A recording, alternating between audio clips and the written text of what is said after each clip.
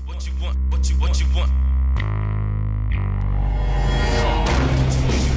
Top 5 movies. Top 5. Top 5 movies. Top 5 movies. Top 5 movies. Top 5 movies. Hey everybody, welcome to Top 5 Movies. It's me, John Burke. With me this week is Michael Sanchez. Shut up, Wesley. And filling in for Corey Starr this week is Ben Hilligoss. How's it going, everybody? And Ben's been on our show before, so if you've been listening from the beginning, you've heard him at least twice, I think. I know you did Tom Hanks. Tom Hanks and Most Overrated. Most Overrated. And Corey is moving into her new home, and her internet can't get connected in a timely fashion, although they did find a new ISP, so it's going to be a little earlier than she was expecting. But she's not trying to kick Ben out, so I think Ben will be with us for the next couple of weeks, and then she will come back here. But she should be back with me on Movie Club this Friday. So if you missed her and you hated hearing me talk for half an hour by myself, don't worry, Corey will be back next week. So we are watching Point Break for this week's episode of Movie Club because I've never seen it. And Catherine Bigelow's new movie Detroit comes out this week. Okay, all right, good. Not you could tell by the expression on my face. I was hoping not the remake. No, why would I watch the remake? Why would you do that? No, I've never seen the whole thing. I've obviously seen the iconic scenes from it, and I'm pretty sure as a kid I watched it, but I don't remember it. And I figured since her new movie Detroit's coming out, which is obviously very, very different in tone, it's more in line with Hurt Locker and Zero Dark 30 as far as it being a very serious tone.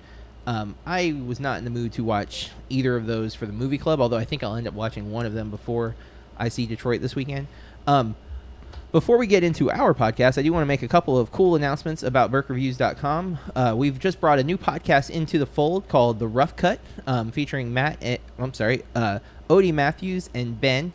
And their most recent episode just posted on our site the other day. And you can subscribe to them on iTunes or wherever you get your podcast. And I'm excited to have them as part of the Burke Reviews family of podcasts. And I think, and I'm not going to announce it officially yet, but I think we're going to have another one joining the family soon. So we'd love for you to follow all the podcasts. The Rough Cut is a movie podcast. They do mainly movie news and reviews. They do extensive reviews on new releases.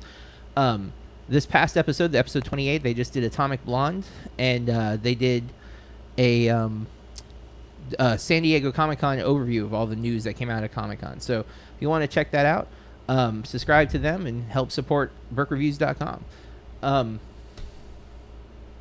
This week for Top 5 Movies, we're going to be doing our Top 5 book adaptations. So these are books that were turned into movies, not the other way around.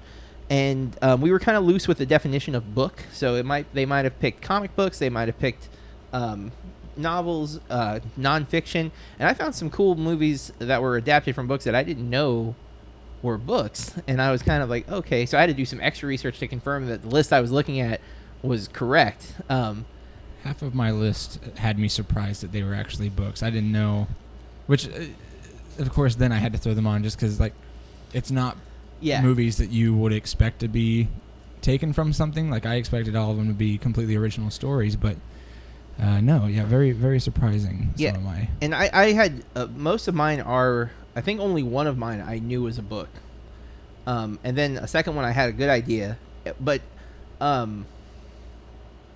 I had a hard time deciding what to include on my list because I had some of my favorite movies were adapted from books, and if you've listened to any of the past podcasts and I've talked about some movies a lot of times, you could have guessed, and I tried to keep those off of my list for this episode because I'm pulling from a podcast that I've become a fan of called Pure Cinema, where they like to not just do the obvious movies when they do lists, and so imagine that. But your your movies, I think, are also your favorites and also not the obvious ones. Where like my favorites are pretty bland. Like a lot of my favorite movies are what everybody's favorite movies are. So we need to get you guys into the Ivory Towers some more because when you say, "Oh, I didn't realize they were books," I'm like, what? Although there were some. Wait till after we've revealed. When I'm like, this movie, you're like, oh, you jerk. You should have known that. But you haven't even heard yet. That's true. That's true. And there were a couple that surprised me of my own, but mine are all pretty straightforward, I think. And some were loose adaptations, which I found really interesting. Where like sometimes those are the best. Yeah, well, of course, because one, especially if the book isn't popular, you're not going to have the backlash. Like the reason we're doing books is because of the new release this week, Dark Tower, which isn't even in theaters yet, and it's already getting tons of backlash. Because Mike, you're a fan of the books, right? I own it. I'm you a fan of Stephen King. That's right. I've not read it for fear of being one of those backlashers. I'm really excited to see this. The announcement of Idris Elba as the gunslinger shocked me, but the guy is awesome. Yes. My wife's long been a fan of Luther. I don't want to get too much on a tangent. And then Matthew McConaughey as the Man in Black. I'm like, I wasn't sure, but then again, I do like him. Now, I'm going to ask you a couple of questions about the series. Now, I know you haven't read the books, but this works fine. Do you know how many books there are in the series? I want to say that there's 7. There might be 8. I know Eyes of the Dragon is a Dark Tower story, but I think it's like a spin-off. I own that one. I own the original Dark Tower. I might have purchased when I see something on. If my wife's kind of put a moratorium on books, but I'll buy them anyway. Especially if there's like 2-for-1 sale at the library. They need a good home. You don't leave books abandoned, and plus, they don't poop in the corner or make a mess in the house. Is the plan? Do you know if the plan is to make all 7 of them? Or? No, that is not the plan. And also, the plan. From my understanding, this movie has 2 of the books put together. Okay. Yeah. See, and I've stayed away. Have you heard of the runtime for this movie?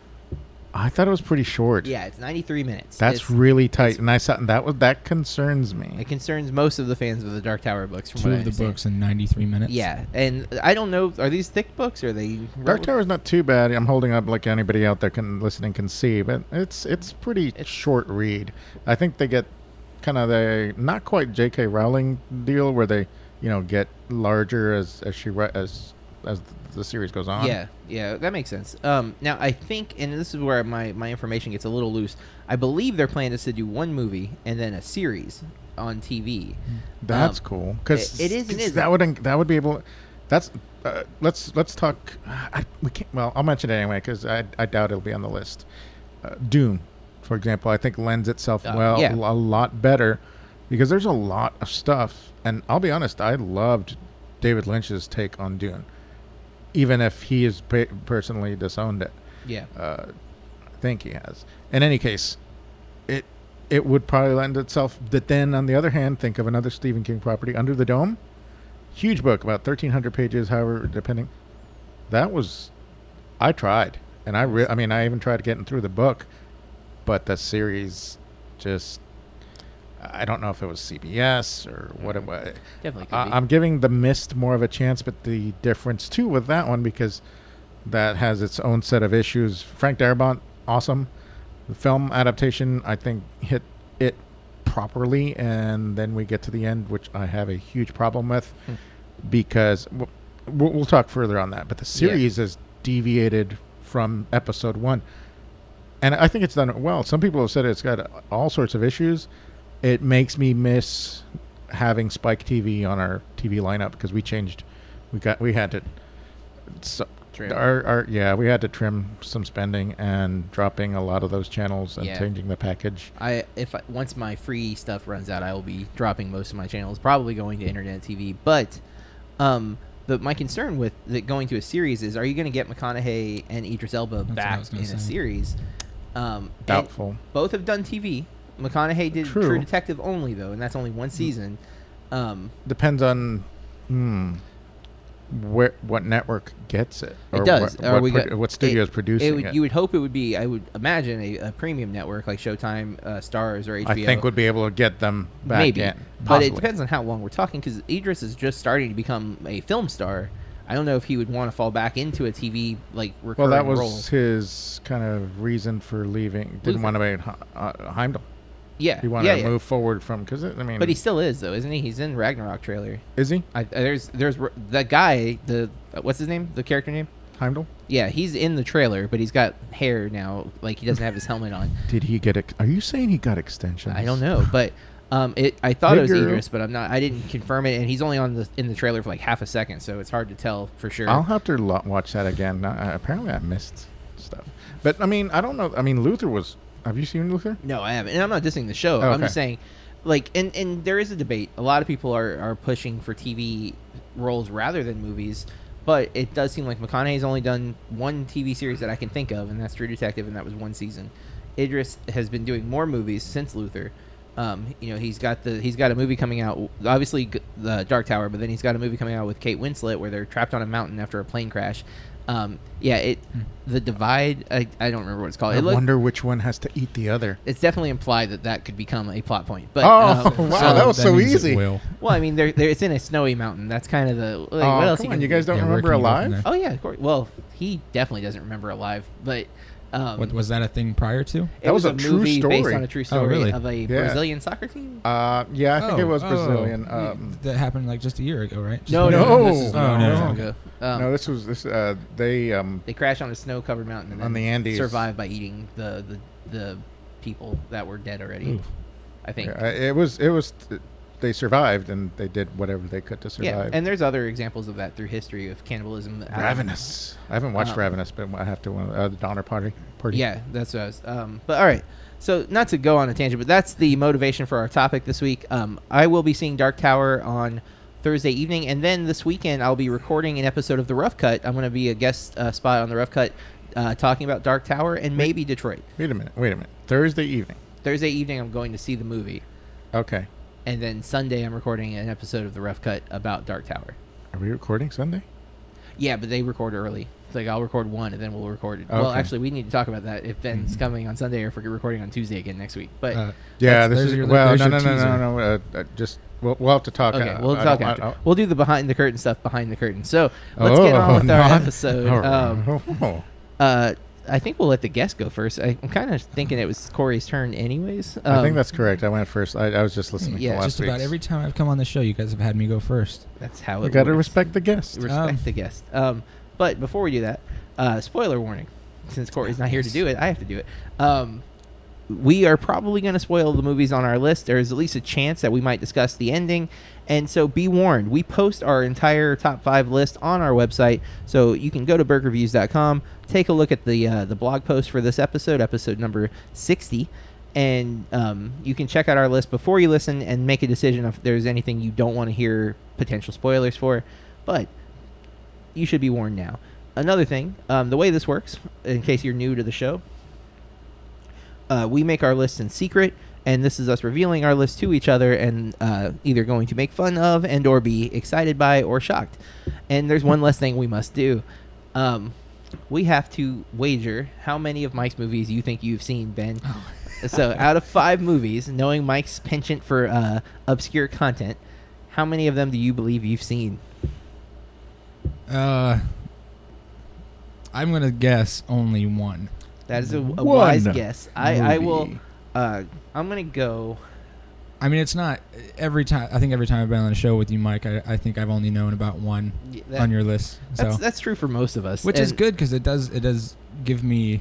That's right. We gotta go look for it. Expand everybody's horizons. Hey, I'm all for that. I recently. I feel like I watched a movie. Oh yeah, I just watched Go and Ronin the other night because of your recommendation. Ronin. So 2 movies that you and I remember you mentioning John Reno.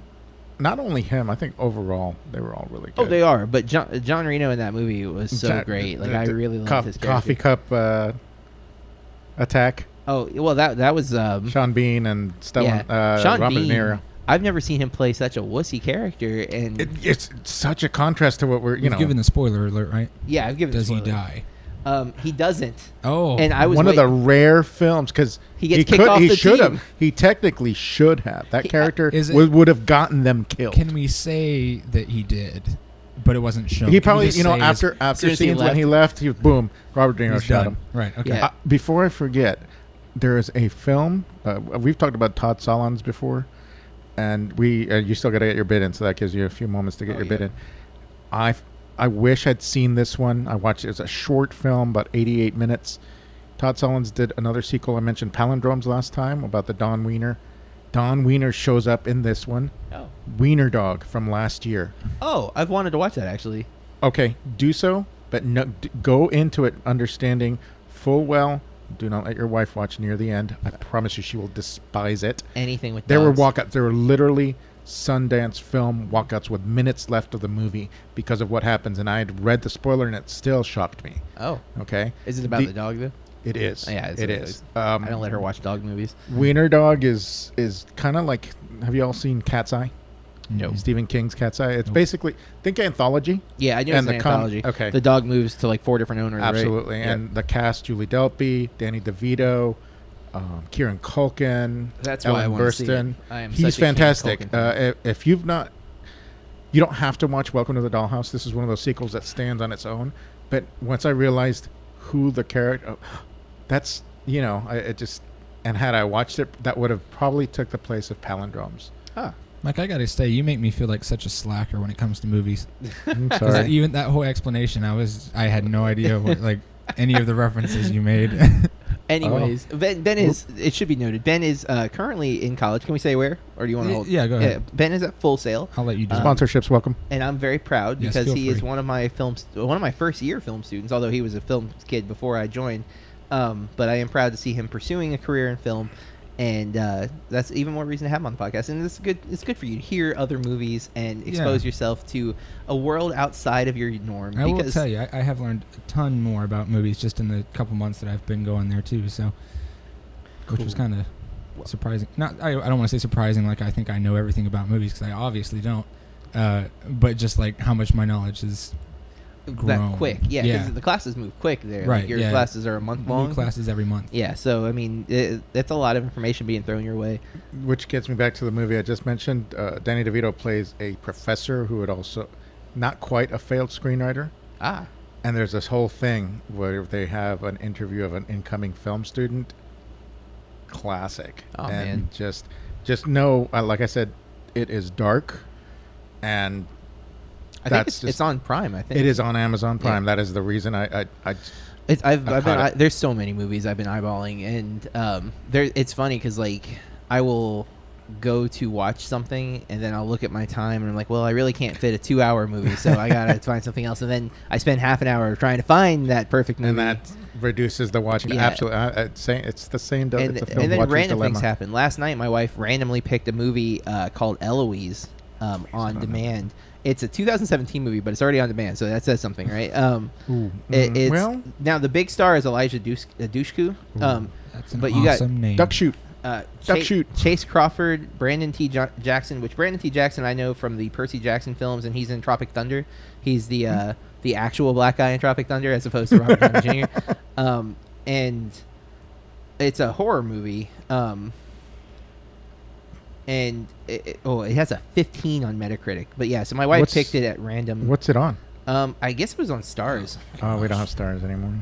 I could be wrong. It might have been something I'll else. look it up. Robert Patrick's in it though, and he's always a good villain. And He is. He was still kind of that guy, but Ooh, look at his face on the cover. That's really. You have to look it up. yeah, it's but yeah, 15 Metacritic, 4.5, and it definitely I didn't pick it, and I watched it, but I was working on stuff for work too, so I Yeah. just was like, But it comes in at a svelte 89 minutes, so at least you Yeah. only have to. but and I'll say my wife, I don't think she realized it was a horror movie because my wife doesn't do horror, so I was really surprised when it as soon as it started, I'm like, did you know this was horror? She's like, no. I'm like, it "Are even you gonna says it watch this?" horror She- mystery. yeah, but she just picked it. Well, off at least of- you told her Okay. at the beginning. Of the yeah, movie. well, because it was obvious, like right away. I'm like, this is gonna be a scary movie. You know that, right? Like, there's like Do you like clearly scary movies? But it's a bit of a body horror because there's some like torture. Ooh. There's like torture moments in Sold. the movie. So I like looking at the Eliza. picture right now, and I can tell.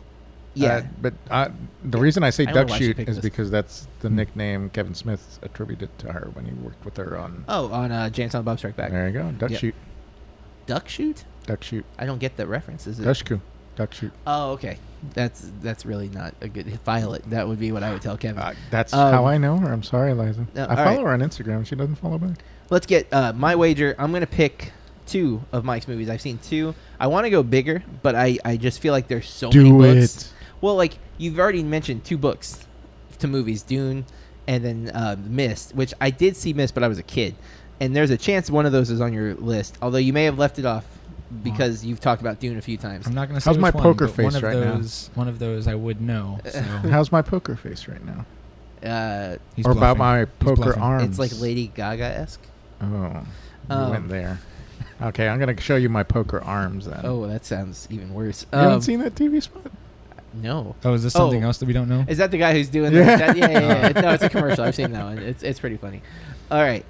So I'm saying I've seen 2 of Mike's movies. Ben is saying he has seen 1. And we're going to start with Ben. We will go to me, and then Mike will wrap us up here. Ben, what is your number 5 movie based on a book? My number 5 movie is a journey through a medieval kingdom, a love story, yet a quirky comedy as well, and it is called The Princess Bride. Ah, that's an excellent movie. I love it. For one, this was one of the ones that I when I looked it up, I kind of knew that it was a book, but I also didn't know it was a book. You know, but I love how the characters in the film really, I think, were almost perfect for it. Like what's the guy's name? The guy that Inigo Montoya and Andre the Giant work with. The first guy, yeah. The bald guy, very very smart. Anicio? Yeah, he was in Clueless as well. He plays a teacher in Clueless. But I am a slacker. I'm pulling it up right now. But we just had youth group film night or movie night, and that was our pick because Yes. a couple of youth had it as a favorite. It was difficult to read the audience though because it is pretty dialogue heavy. Vizzini. Vizzini, yes. Well, yeah, my daughter it was at that event, and we didn't talk about it for about a week. And then we were at FYE in Lakeland, and she said something like, "Oh, that's from Princess Bride." I'm like, "Oh, did you like it?" She's like, "I loved it." I was like, "Sorry." Oh, see, I couldn't tell by looking. Yeah. Yeah, that's her though. She's stoic, man. She doesn't like reveal her. Well, when she gets really excited about something, then Yes, when she starts nerding out about it, but during the thing, she's yeah, usually no, pretty absolutely, I couldn't poker tell. face. Oh, what's up, Lady Gaga? Gaga. Oh, another Lady Gaga reference already. What That was that 2 apparently, and 5 minutes? yeah. we probably owe her royalty rights or something now. Go ahead, Ben. We No, didn't mean to this is actually one that took me a couple watches to actually enjoy. The first time I saw it, I think I was only like 10 or so, maybe even younger than that. So I think there was a lot that just kind of went over my head. In the definitely. humor, I'm sitting here humor nodding in department. agreement. But yeah, rewatching here, especially in the last couple of years, I've really it's become one of my favorite. I wouldn't say it's a very well-known movie. It's kind of a. It does have its audience. It has a very big, definitely, maybe yeah. a cult following. Right, even. Yeah. right. But yeah, that's probably one of my favorite cult movies. Yeah, I would. There's so many quotable lines in this movie. First of all, which That's the first thing my mind started doing. What about the ROUSs? Have fun Yeah. storming the castle. Yeah, well, just my name is Inigo Montoya. You know, I have a shirt with the name tag name on tag. it that says it. You know, that's Mostly dead. it's great. It's one of my. It's probably this and Robin Hood, Prince of Thieves. You can admit you're a Carrie Elwes fan. Definitely, but I mean, and Saw. He's great in Saw. I didn't even recognize He's him. really good in just know about he was in anything. Saw. He's Yeah. the doctor. main protagonist technically. Mm-hmm. And then he's in Liar Liar. He's funny in Liar Liar as the boyfriend slash. He was in. Straight I Dad. don't know if you guys watched Psych or watched Psych. I have it. I but need to rewatch it. It's so The- He good. plays a character in there that's the lead actor from Psych was in a movie I saw at the film festival this year. I can't. I'm trying to remember the name of the I know movie, it. but it's. I think it's Pushing Dead. That's probably not right, but it's an AIDS comedy. That's that's the tagline of the movie.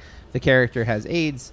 James Roday. That's Yes, you. and it is a fantastic performance. It's a really good movie. I don't think it's getting distribution, unfortunately. That's a tough sell. I mean, The Big Mhm. Sick probably was a tough sell for people too, but it's different. The illness isn't contagious, but See. the reality of AIDS in today's world, though, and that's actually part of the movie, is revealing. There's a lot of people who live a completely normal life who have AIDS because the medication has caught up to now it's expensive, and you got to have insurance, and that's actually a big plot point of the film is his insurance runs out, and he's now like struggling. How am I going to stay alive if I don't have my medication? But the film's it's Danny Glover is also in it, and it's fantastic. If you get a chance to see it, totally recommend that. That was a very big tangent, but I want to talk about it. Of course, I should get the actual name of it, but I'll look that up as we move on. But obviously, Mike and I both big fans of Princess Bride. We just made our kids watch it because your kids hadn't seen it yet either, right? They had not. I've been trying. Well, John, my son will do this to me, and he did this with a couple different movies over the last week. Oh, I remember watching this, but I remember pushing for that film. I don't know that I own it, but it happened to be free to watch, or on one of the it's a regular. They show that on TV from time to time. Right, and it's one that clicked with me. I don't know that 10 would have been the right age, but I mean, you could. I think if you're younger... Depends. It depends on the kid, too. Well, I think younger, you appreciate the fantasy elements of it. Even the Fred Savage character, who you connect to in the framing device of him being told the story. He's a snarky kid to his grandpa. He doesn't want to read a book. And that's funny because it's in the 80s, and he doesn't want to read the book when there's really nothing else. Yeah. I mean, now, not wanting to read a book. Well, he had his little Super NES. Wow, was it a Super NES on that? Or just I can't recall. Man, I have to look at that again. That was such a... detail I never paid attention to. It was one of the game systems. It may not be Super. It's probably regular NES. Probably NES. But still, like, he's that kid, and then the fantasy element, because just like he falls in love with the story, you can fall in love with that. Yep. But as an adult, I think all the jokes make a lot more sense because it is very dry humor. Billy Crystal, he's only mostly dead. Like, I don't think a kid gets the concept of that. Like, especially the swindling term where he's like, he has nothing. I don't want anything to do with it, and it's like, whoa. Okay, he's only mostly dead. You're like, wait a minute, you changed your mind. Well, and it's, again, having it with a group of adults that we were there and the kids that were watching, you could tell the adults because I'm like waiting for the line. And depending on the movie and the crowd that we're with, I don't want to be the one saying the line or just nudging someone, watch this, because, it's tough to... There are some movies where I will definitely be that person, and I will not be ashamed of it. Some of them, but I didn't want to do that in this particular case. And... while we're on it, did your daughter show you the case with the title thing? Oh, the ambigram?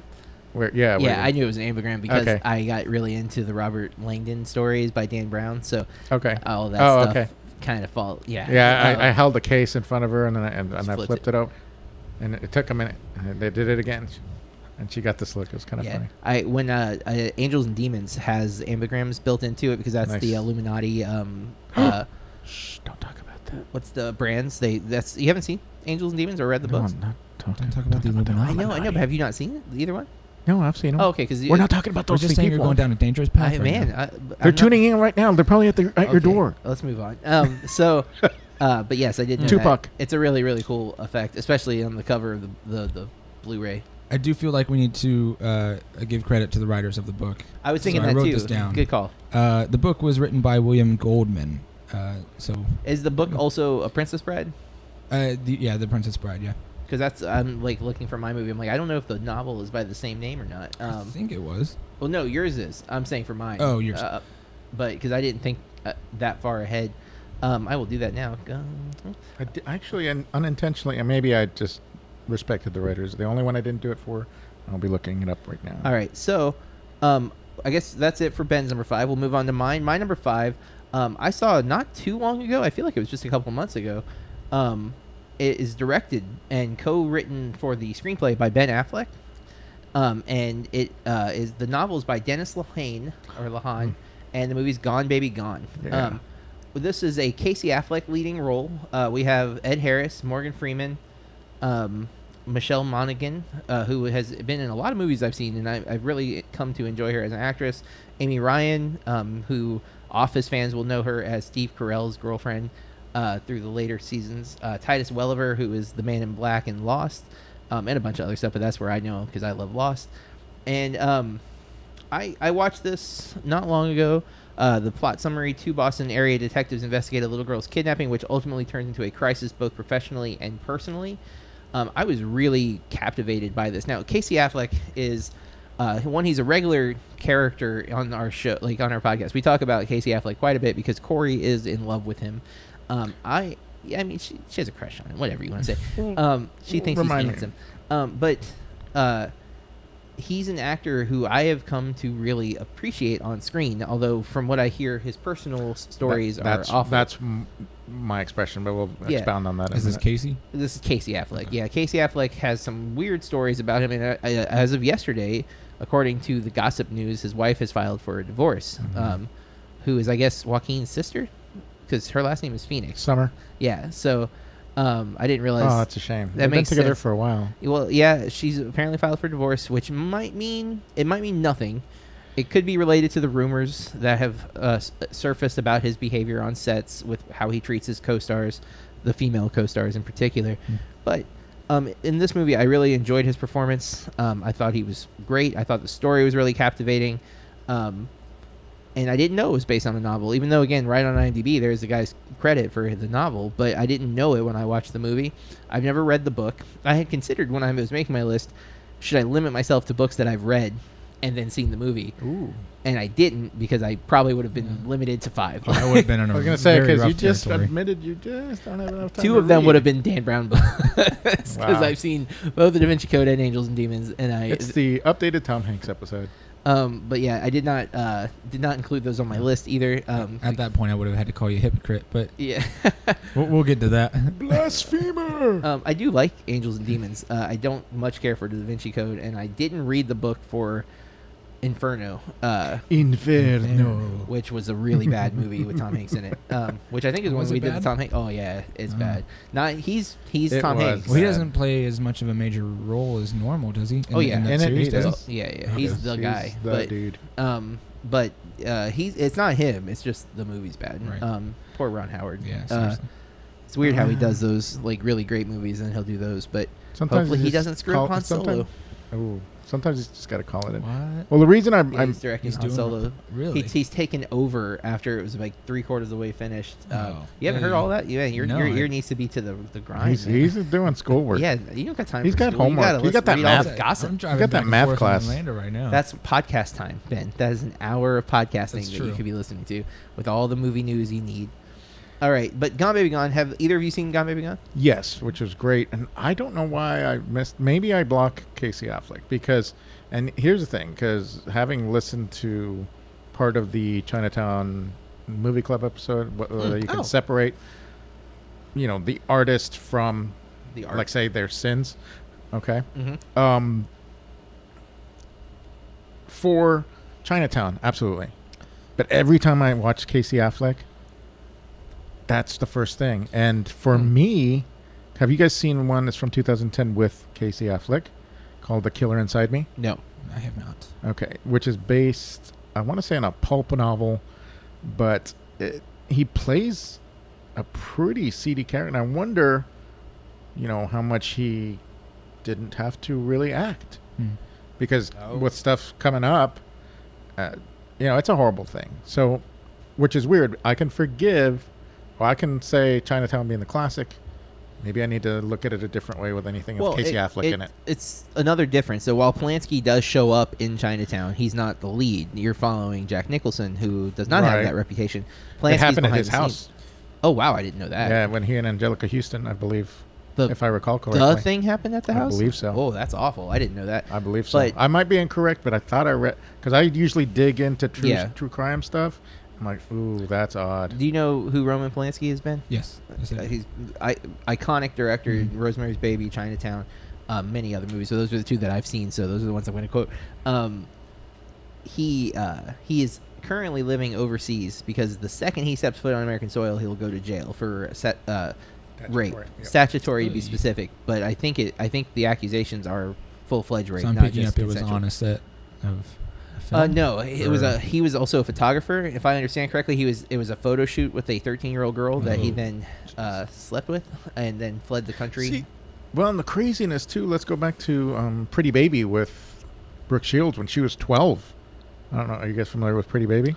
No, the movie. Mm-hmm. Is it a Film, Polanski and movie? she plays a 12-year-old in a brothel. Oh, is this a Polanski film? No, Oh, okay. no, but I'm just thinking, Got it. Yeah. it's so weird. Yeah, it's very weird. Hollywood's weird. Well, I mean, but Jodie Foster in Taxi Driver is only like 16 or something, right? True, but And she's playing a Pretty prosti- Baby was a whole lot more graphic. Well, yeah, but I'm just saying she's playing a prostitute in Taxi Driver, and she's a minor. Not something you generally do in today's movies. But, Yeah, they're just casting that is. But Polanski, Rosemary's Baby features a rape sequence, and Chinatown has a plot that dives into rape, and then the guy is accused of rape. So it's that art separation. And here it's Affleck's character in this one movie that Mike was just talking about is a creepo, and he's not that level of creepo, but he's still like done some creepy stuff. Like I heard he like crept in this his co-star's trailer, and like she woke up with him spooning her or something like that. Oh, yeah, that gives me the.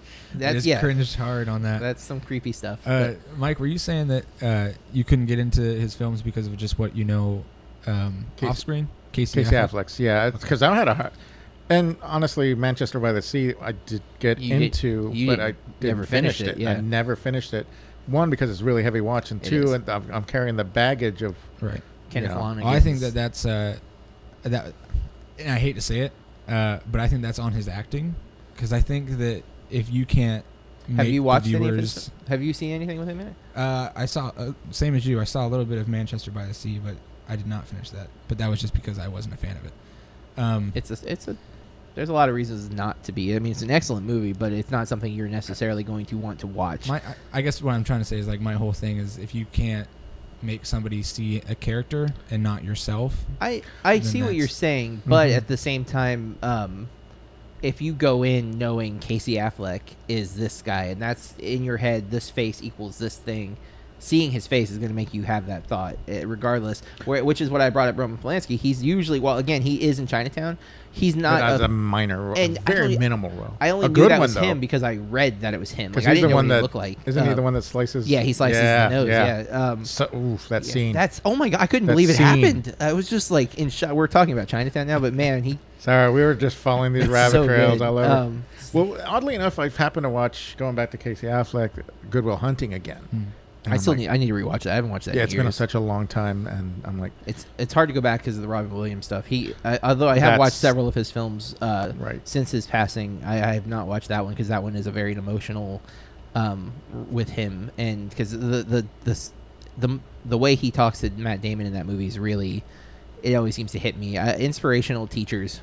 I don't know if it's because I want to be one or if because I had a couple myself, but they always those scenes get me. But I was watching Chasing Amy the other night, and Casey shows up in it, which Ben's the lead in that movie, but I didn't remember Casey in that movie because when I saw it the first time, I didn't know who Casey Affleck was, so it was just some dude in line at a comic book convention. But he calls Spanky a tracer. He's alongside Scott Mosier. Mosier says it first, but then Casey's like, "Yeah, man, you're just a tracer," and I was like, "Oh crap! Look at that! It's Casey Affleck, young Casey Affleck." Wait a minute! I think we're not even addressing the other elephant in the room, the nepotism. Oh, him getting he's good. He's really good in this movie. I think he's perfect. It's got a noir vibe to it, which I'm definitely a big fan of the noir vibe. There's the cynicism that comes in the end. The end. The end. It's so brutal. There's so much. I actually want to rewatch this because I was so into this movie. Like, I love detective stories. And I like the way this detective story, because it's not there's a mystery, but there's not, like but then there is, and it's man, there's so much greatness in this movie. Although it's a great description, I just want you to know. I'm trying not to spoil the movie, and also you did give the spoiler warning. I'm remembering details as I'm talking, but I have to say, Ed Harris being cast in anything is kind of like Sean Bean being cast in something. You know, Sean Bean's probably going to die in the movie, and you know Ed Harris is probably the villain. Like, when I saw the trailer for Geostorm and saw that Ed Harris was in it, I'm like, he's the villain. He created the Geostorm. He's the bad guy. Is this? That movie looks so bad. By the way, we're doing our favorite disaster movies for when Geostorm comes out. Just a heads up for the listeners. Sharknado. I don't know if that counts. I have to watch Twister before then because I've never seen it. Wow. I hate disaster movies. Do you guys know that? I'm about the same way. So that list is going to be a lot of research for me in the next month. Real quick, this was written by Ben Affleck, right? For the screenplay. Right. Adapted. Yeah. And he co-wrote Good Will Hunting with well? Damon. What else did he, if you know off the top of your head? Argo, I'm pretty sure. He was involved with that one. I know which he I need to directed watch. Argo, but I also feel like he adapted the screenplay. I'm going to just look because it'll be faster. And he kind of got his start with writing because Good Will Hunting was. I think that was his breakout, wasn't it? Yes. But he'd already been with Kevin Smith. He did Mallrats. And he never looked he back. Did Chasing Poor Amy. Kevin. Sorry, Kevin. Yeah, that's Good Will Hunting, a movie that I never heard of. Oh, no, a TV series called Push Nevada. Gone Baby Gone. The Town. That was the one I was forgetting. Oh, yeah, The Town. Town's great. Then he leads that. And then Michelle Monaghan is also in that one again. She's in Gone Baby Gone. Nice. And then he did not do Argo. He did Live by Night, which bombed, which was from that one. But he'll bounce back. And it's funny because IMDb still has him listed as the Batman, but they're not using his screenplay. So weird. Well, he's not. Is he still acting in it? I heard that There's so much Oh, speculation right no. now. The most recent thing is yes, but there's the coolest thing, and this will any fan of the Batman animated stuff will probably pounce on this as a hope. But there's speculation that he won't be Batman, but he'll be Bruce Wayne, as he is the mentor to. Oh man, of course I'm going to forget his name. Batman Beyond. I don't remember that. I know his name all the time, but right now when I need to say it, not coming to me. I feel like it's Tony, but that's probably not right. It's not Tony. As you're working through that, did you all ever watch Terry Ben McGinnis? Terry McGinnis. Sorry. Okay. But yeah, so I would be down for that because that would be a really cool passing of the torch, and then he could fade off, and then you have Batman Beyond, which would be really cool. If done correctly. Will Friedle is the guy's name, the actor for Terry McGinnis. From okay. the voice actor from the animated series. Right. I didn't know his name. Here, I thought that was what you were. I was trying to remember the Terry McGinnis part. I'll next level y'all with the Ben Affleck because this is the first time I remember seeing him. Voyage of the Mimi. Let's go to your number 5, Mike, because we've been on my number 5 for a long time. Voyage of the Mimi. Gone Baby PBS. Gone is my number 5 book adaptation. Mike, what is your number 5 book adaptation? All right. Having mentioned John Irving previously, it was tough for me to leave off The World According to Garp. But I wanted to give another of John Irving's works a chance to be on a list, and this worked perfectly, which we did mention this one. It is, I would call this a kind of a companion piece to The World According to Garp. It definitely would be a good double feature from 1984, The Hotel New Hampshire. On the Tomatometer, its score is 77% fresh, 6.0 user/IMDb score, no Metascore, unfortunately. It's probably unusual to hear that an author finds a film to be too faithful to the source material, but that's actually what John Irving felt. That was his sentiment about the Hotel New Hampshire, especially during their specific times in the film where the action is sped up so that they could actually include more material from the novel. And it kind of, do y'all remember the Benny Hill? Probably, sorry, before your time. I remember Benny. The Benny Hill with the yakety sax, where they're sped up and kind of. That's kind of. I'm like, and I was probably a little too young to be watching some Benny Hill, but I knew Benny Hill, and I'm like, oh, that's almost like they were emulating that. So, basically, the film is chronicling the Barry family as a flashback narration. It begins at a certain point, flashes back, and the catchphrase stuck with me. One of my friends from high school, who I kind of lost in touch with, was one thing that she said, and I picked up on it. I'm like, oh, you know this movie. Keep passing the open windows, which is from a story that's told to the children. And basically, it's totally applicable to the kinds of setbacks the family has to endure throughout the course of the film. Basically, kind of keep looking up because, the open window, you jump out instead of doing that. Keep passing the open window. And that phrase stuck with me and that kind of thing. It's darkly humorous. It's I didn't even include the cast list. I'm looking right at it. It's Rob Lowe, Jodie Foster, who I love. Paul McCrane, Beau Bridges, Lisa Baines. Seth Green is in it, which he's got to be super young. Very young. I don't even remember him, but I saw that he was in it. Natasha Kinski. She plays the bear. Wallace Shawn we were just talking about from Princess Bride. Crazy. And then there was Matthew Modine, Wilford Brimley. Diabetes. And that's the names I know, which that's a lot. But that's a pretty. And Rob Lowe and Jodie Foster play. I'll be honest, it's an incestuous relationship. Here's a sorry not to cut you off. Fun fact: Seth Green, 10 years old. 10 years old in this movie. Jeez. Wow. He must have been I would never have thought 6 inches tall. 10 years. That means he's 8 years older than I am, and I would never have guessed that because he's so young looking. Yeah, he's still young. I started watching The Italian Job on AMC yesterday, not realizing that he was in it actually, because that's a movie I kind of brushed off as cheesy when it came out. Although that got our buddy Mark Wahlberg in? Mark Wahlberg, Jason Statham. Hey Donnie, let's do a job. Well, man, we're going on so many tangents tonight. But this movie, I still haven't watched The World According to Garp, which I almost did the other day because it's on demand right now. It's Robin Williams. It's Robin Williams. That would make it tough to watch. Well, no, more reason for me to watch. But I heard it, but it never came up into conversation until you brought it to the conversation multiple times now, and now I've never heard of this movie. But because of the comparison to The World According to Garp and the cast, I am definitely intrigued. And I'm kind of intrigued by the books because now 2 movies that I very much want to watch that are based on this guy's novels. I'm like, well, I'm curious. Ooh, have you watched the Cider House Rules? Nope. Really? That's another one. Tobey Maguire. You lost me. Oh, come Michael on. Caine. I don't like Tobey. Got Michael Then- Caine. Oh, never I mind. do like Michael Caine. Like Michael Caine. He's a special place in my Good heart. night. Good night, sweet prince. It's very touching. Not quite.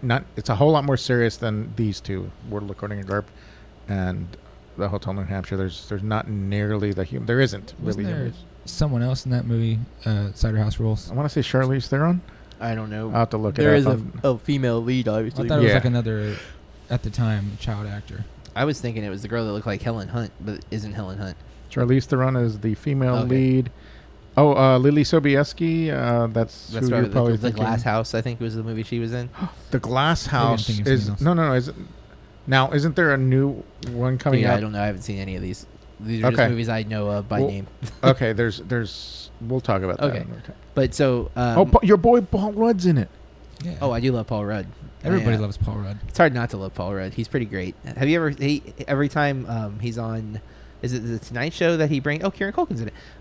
The Tonight Show, Paul Rudd brings the same clip like every time.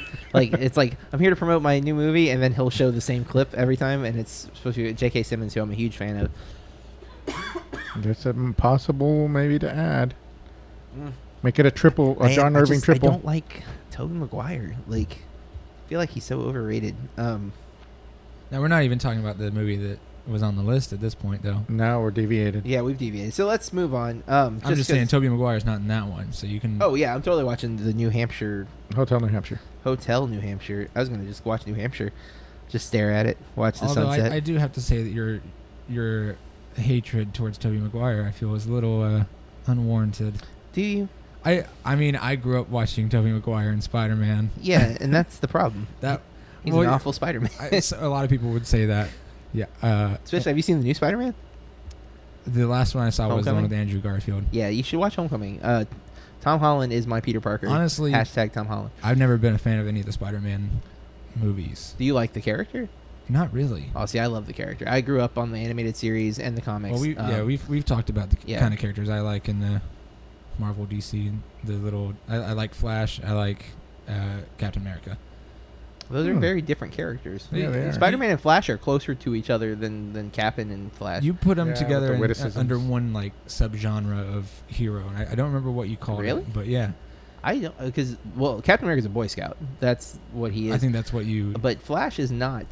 Flash is a snarky, witty. I mean, he's a good Teen. guy. He's a beacon of hope. all the way across the board, like as far as every movie or TV show he's ever been portrayed Yeah, in. I mean, he's always witty. That's like, I would say the TV series that's currently on CW, he's not as witty as he is in the comics. The one you're going to get in the movies though is going to be the witty right. kind of jokester of a Flash, and that's the one that you would have grown up with in the cartoons, like the Justice League cartoons. He was always cracking a joke. Now he's always been a beacon of hope, and that is also Captain America, Okay, to be maybe fair. And that's so what it was. there could be that connection. Like during the Blackest Night. This is way too nerdy. Let's stop with the comic book talk. But Spider-Man and Flash share a witticism. That would be the only thing they really share. But actually, they both have really cool rogue galleries too. Meaning their villains are all eccentric and cool. King Shark. Which isn't a Flash specific villain, but yes, he Still, was though. on the series. But like you have Captain Cold, and then you have Mirror Man and Trickster, Weather Wizard. The Flash has the second best set of villains in the DC universe, with Batman obviously having the best set of villains. I hadn't Batman's the even best started that. all the way across, and then Spider-Man is the best Marvel set of villains. In fact, that's one of the issues they've had with the villains in all the Marvel movies is they all suck. Like Loki sucks in the comics. Loki just was good. He worked on the movies, but in the comics, Loki's boring. In the movies, I thought yeah. Oh, he's great. In the movie, I thought he Hiddleston's was great. No, yeah. no. And that's the consensus. Every other villain in every other Marvel movie has been kind of hated on. So that's why everyone's really hoping Josh Brolin pulls off Thanos, because Thanos is a beloved villain from the comics, and we don't When's want that- another bad Marvel When's that villain. next one coming out? The next Avengers is next year. It's we got Ragnarok coming in a few months, which looks fantastic. Taika Waititi directing. It doesn't look like a Thor movie compared to the other two, which is a good thing because those first two Yeah. are not so great. Yep, the only Thor movie I think I'll like. And I think that is a popular consensus. But yeah, let's move into Ben's number 4. for top book adaptations. Ben, what is your number 4? Only appropriate that we talked about Tobey Maguire here a little bit ago because... I know what it is. Do you want to take a guess? Is it The Great Gatsby? It is. It very much is. Great Gatsby was actually a book I read my senior year in high school, I believe. I guess it's just wait, is it Gatsby or Great Gatsby? It's the Great Gatsby, I think. I mean, the movie. The Great Gatsby. Okay. They really emphasize Gatsby on the box they art. kinda- So I'm like, He's not wait, the not quite as great Gatsby. Just Gatsby. moderately G. acceptable Gatsby. Wasn't there an adaptation called G? I don't know. There is hope another not. Great Gatsby movie that I don't think is very good. There's an but- older one now. I'm digging that up. I'm sorry. Oh yes, I should say this is the newer. The whole Tobey 2013. Maguire thing. not the Robert 2013. Redford one because that's the classic one. Sure. Oh man, jeez. Call me uncultured. Great Gatsby, book written by F. Scott Fitzgerald. I actually looked up to see if it was ranked on IMDb's top 250, and it was not, which may or may not be surprising to some. Leonardo DiCaprio playing Jay Gatsby, and Tobey Maguire playing what's his name? Nick. Yes, Nick. Man, I'm trying to find it. Nick something. Nick. Why isn't he like the first character?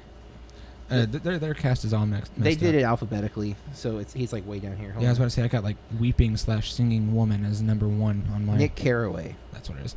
And of course, the story. I think this was actually written back in like early 20th century. The story is this: Nick Carraway comes from the Midwest to Long Island, not Long Island, up to New York City, and is staying to visit his cousin, I believe. And he meets a man named Jay Gatsby who is known very, very much new money in New York City. And he was known to work with the mob to fix the World Series. Very interesting story. It's a love story in that spoilers. Jay Gatsby is throwing all of these lavish parties to try and get Nick Carraway's cousin to come to one of the parties because I guess they had a history, a romance that happened years ago. But there are so many like great lines in this film, and coincidentally enough, the year I actually read it in high school was the same year the movie came out, so we got to take a field trip to go all see that together.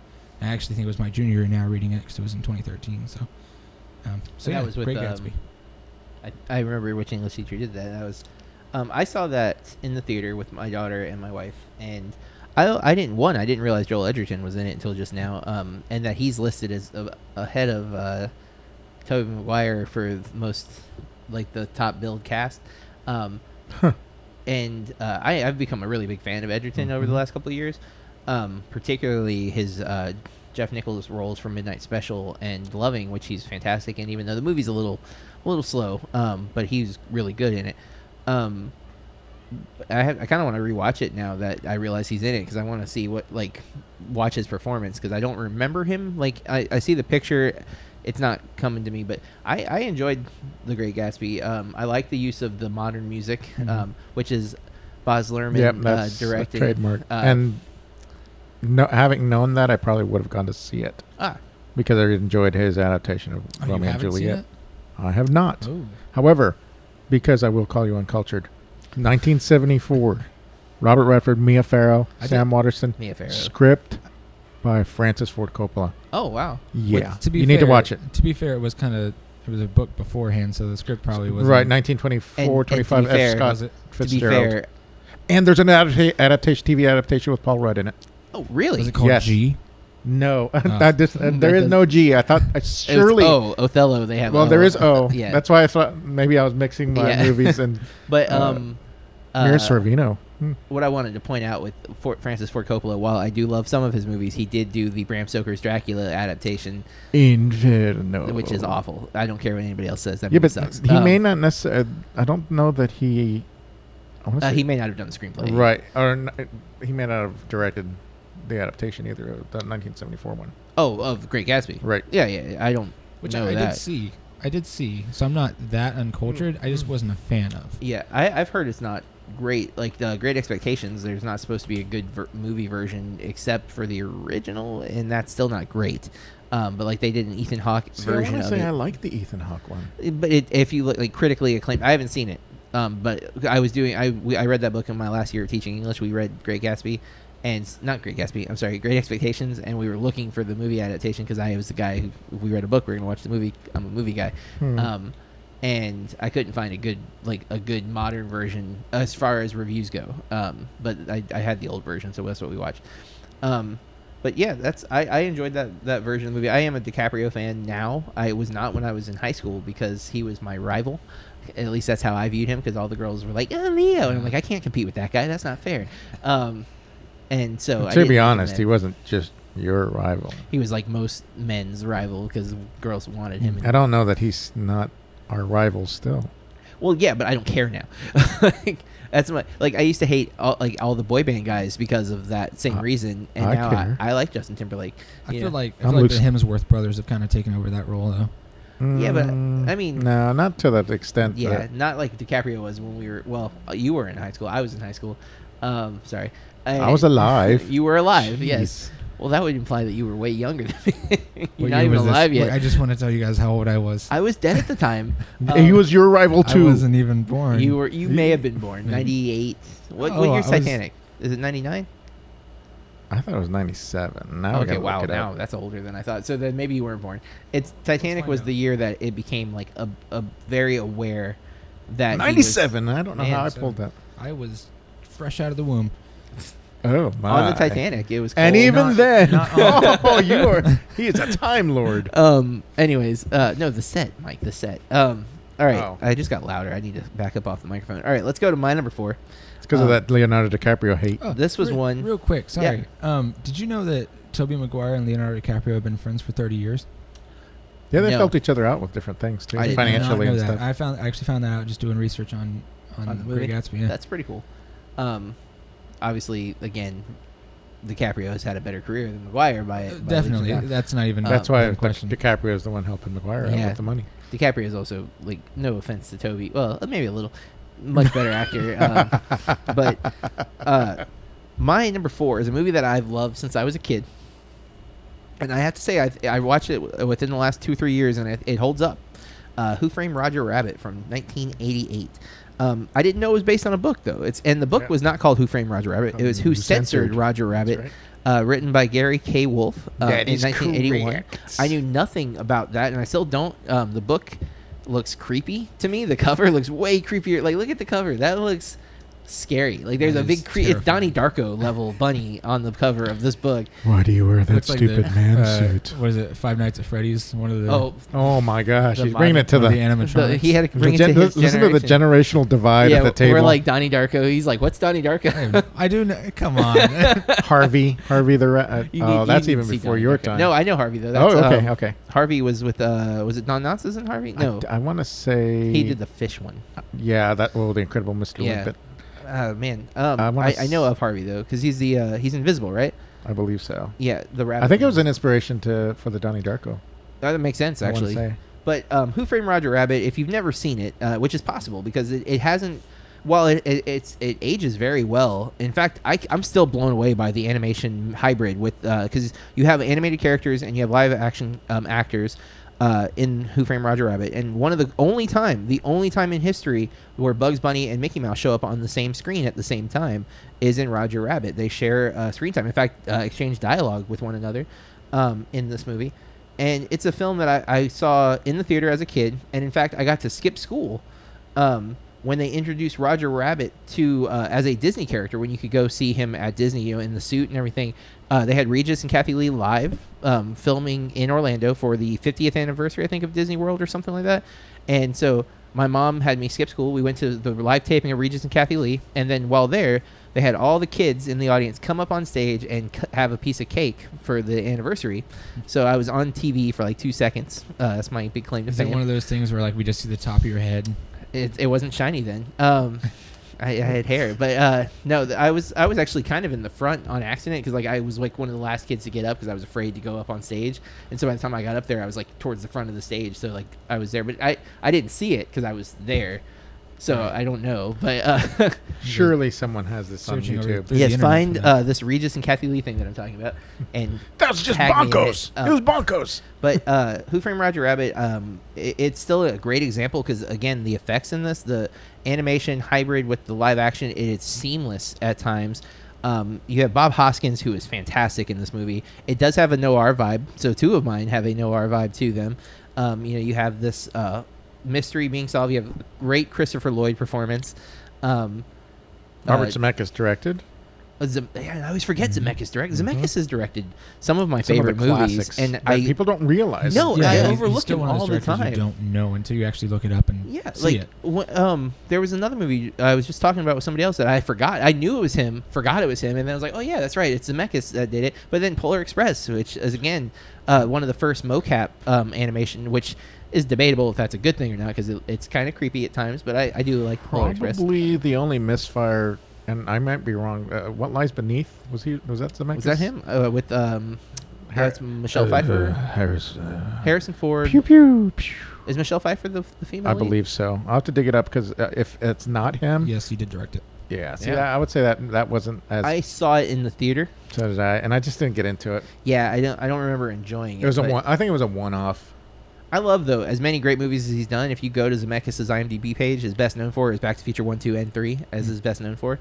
And I'm like, that's crazy because those are my favorites. Yeah. But, like Forrest Gump isn't like the number one You on would that think, list. but Like, the crazy part is go look back and dig a little deeper. Used Cars, which my stepdad introduced me to. Robin Williams, Kurt Russell, Kurt Russell. Robin Williams isn't a car salesman. Cadillac Man. That's what it is. is.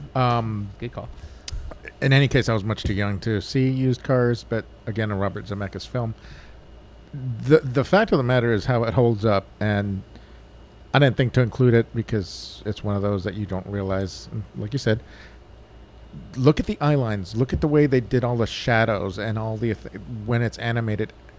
There are films now that cannot get that right. No, you're completely right. And sometimes there's an actor in front of them still. And they still don't get it correct. Mm-hmm. I don't know what. He's holding Roger Rabbit by the ears. Right. Like how did you do that? Or And some of the other effects because they kind of have to have overlapping we animation. have spoiler warning, so I'm going to spoil Christopher Lloyd, who ends up being a Toon. Like the transition when he goes from clearly a human to the animated, like you don't even notice, and you don't see it coming until it's like, the voice. Oh. You guys are They really, sound like this. you Like, guys are really talking this up. oh, dude, I love Roger Rabbit. Have you seen it? I've heard of it. I have not seen it. Oh, I have it on Blu-ray. I am which I can actually now use Blu-ray. I'm such a Scrooge when it comes to like, I guess expectations regarding films. Not that I don't think it'll be good, but it just like the fact it's animated. Partially. Oh, is it only partially? It's half. That's what we're talking about. It's Oh, half okay, animation, okay. half That's what live makes it action. so amazing. And not half of the film. We're saying like you're an actor, Right, I'm a right, right. cartoon. That half. Like we're sitting here talking. and they're interacting as if. And this is It 1988. really So this is like CGI exists, but very minimal. It's very- No, there's Um, like hand drawn animations. Yeah, cells. this is rotoscoping on the Yeah, film itself. I actually did research on CGI before I came here too. Yeah, and this movie though it works perfectly. It looks amazing, and then you And have it some holds up iconic 30 characters. almost 30 years Well, later. and that's you get Bugs Bunny, you get a Mickey Mouse cameo, you get I think Foghorn Leghorn has a cameo. Daffy Duck and Donald Duck playing piano against each other is one of the funniest scenes Betty ever. Boop. There's all sorts Yeah. of anime. The rights, I don't know. But how then they the had new to- characters of Roger and Jessica Rabbit are now iconic. And Christopher Lloyd as the villain, because he has this. He wants to get rid of the Toons. He's the judge, Okay. and he has this like it's like paint thinner. Like he calls it the dip. Maybe but I he have dips them. seen this. I love this movie. Maybe And it seems scarred your very- psyche so much. Christopher it is Lloyd gets disturbing. scary. Yeah, yeah, it Towards is. the end, like you're just like, oh my god. Even how It he sounds dies, it's very so familiar. gruesome when he gets ran over and flattened. Like, but then he's a cartoon, so it's okay. But man, I love this movie, and even he melts like the Wicked Witch of the West. Like, there's so many great gags in this movie. And Roger Rabbit was one of my favorite characters growing up. Like I had the stuffed Roger Rabbit like bunny. I had a little one. I had the taxi cab. I had like a stuffed taxi cab from the movie. Like big fan. If that's not, I'm clearly super excited talking about this movie. See, I'm more of a Jessica Rabbit fan. Well, but- my wife is in this house, so I'm not trying to get in trouble. She's just an animated figure. Well, that's what she says. But she does. She actually she's like, I'm just drawn. I'm not bad. I'm just drawn this way. Is her word. Because if you haven't seen Jessica Rabbit, then you might want to Google that and then clear your browser history. Yeah, I'm a little worried about what you're getting into. Because I know the internet. I imagine she's been manipulated in many ways. I didn't even go there. Jeez. Well, that's why I warned him about Rule Clarion 34. Yeah, Jeez. everything. All right, so that's my. You took it dark. I didn't. That's what the internet does. I kept my number 4, Who Framed Roger Rabbit. We need to move a little faster on these. Mike, what is your number 4? All right. Well, despite Truman Capote's issues with the end result and the whole Mickey Rooney, how'd it go rightly kind of thing, Breakfast at Tiffany's didn't just strike a chord with me, but audiences since its release in 1961. A lot of this for me has to do with Audrey Hepburn. I mean, I've just loved Audrey Hepburn, and her portrayal is Holly Golightly, and paired up with the way long before the A-Team George Peppard. That's the other thing. It was so odd to see him because I'm used to Hannibal, his portrayal of Hannibal on the A-Team. Buddy Epson playing Jed Clampett, who makes an appearance to this. And I'll be honest, full disclosure, and I'm glad we did not limit it to the books we read. I haven't read this. I don't even own it, a copy of this, which I should, as opposed to, let's say, A Clockwork Orange, which I've read and watched. I still haven't watched that or read it. Maybe you guys are better people for not. I watched it too young. I'm gonna watch it. It's on my. I've had my several must-see copies list, of it. but So I have the dual pack of 2001 and. That's an odd. I'd watch that one and then 2001 to follow up. That's an odd.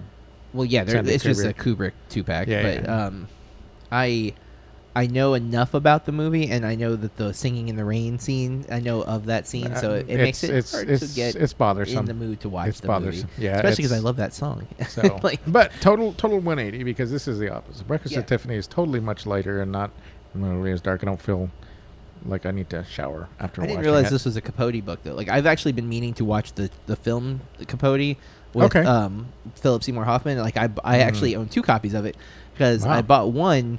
Like Dollar General has those like cardboard copy. Like it's not in the case anymore. It's just like a cardboard envelope with DVDs in it for like $2. Jeez. So I bought that, and then I ordered it off Amazon like months, maybe 6-7 months later. And when I was rearranging my room, I found that I had both. I was like, crap.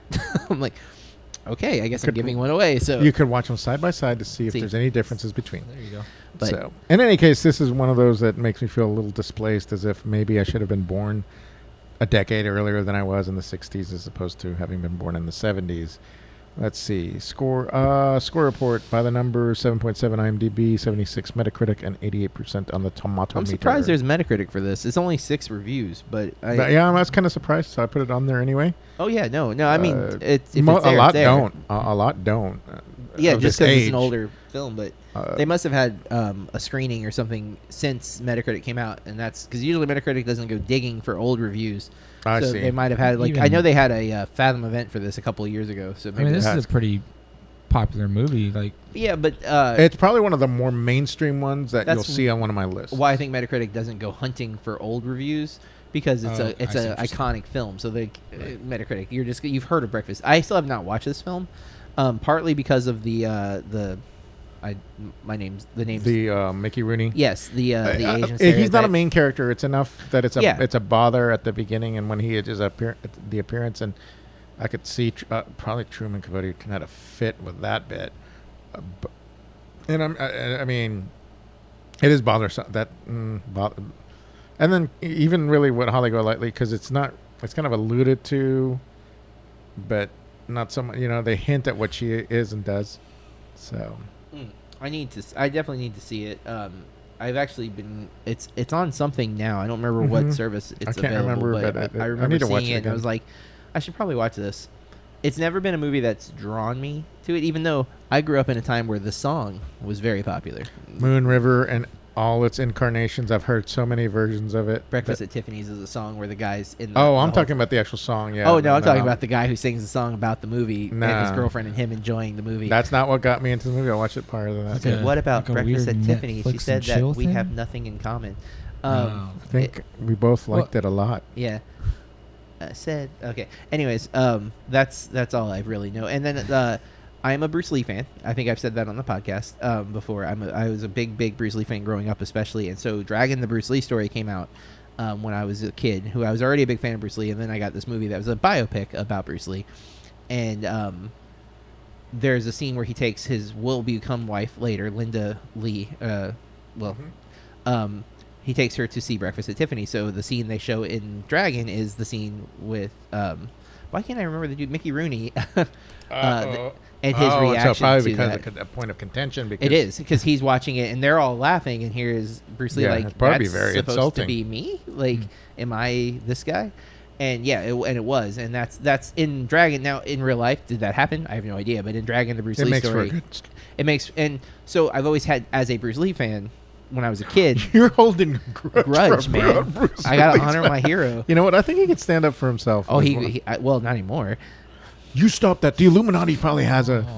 He's been dead for a long time, guys. Too soon. Too soon. Still, It's like making a Brandon Lee joke. He's been dead for 20 years. Stop it. that was still pretty good though. Yeah. All right. My friends used to torture me with like he's got worms, like because he's in the grave when I was a kid. That's right. So- A lot of good being fit does for you. Yeah. You should just eat pizza. I'm like, okay. Mm. And now I'm here. All right. Breakfast at Tiffany's. Ben, you've not seen it either, I take it? I've seen like the first 20 minutes of it. Oh, really? In Yeah. film class? No, actually, I watched 20 minutes on my own. Oh, good for That you. was all a me decision. A me decision. This is for me. It was on Netflix, by the way. Oh, that might be where I saw it then. Yeah, because I've been eyeballing it. It's a movie I know I need to watch. It's on my gap list for sure. All right, well, let's move into Ben's number 3. Ben? That was my one, by the way.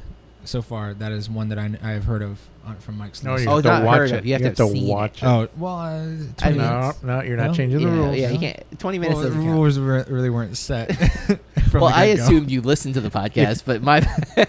If you step in the lobby of the building, does that count as having been in it? That's a How I Met Your Mother Yeah. episode. Oh, That's wow. a whole different context. Yeah, very much. I don't want to get into that context. I mean, literally, yes, but So, The whole building? but it's the whole building. All right, Ben, what's your number 3? This Uh-oh. this could be completely biased on my end, but I actually a book by Winston Groom is number 12 on the IMDb top 250. If anybody wants to take a guess off the top of their head. I don't know the Winston author. Groom, Forrest Gump. Yeah, Yeah, I there was you going go, to yeah. guess Forrest Gump just because of Tom Hanks, but So it's the only adaptation of his that I'm aware of. I don't know who that author is. Winston Groom. Yep, nope.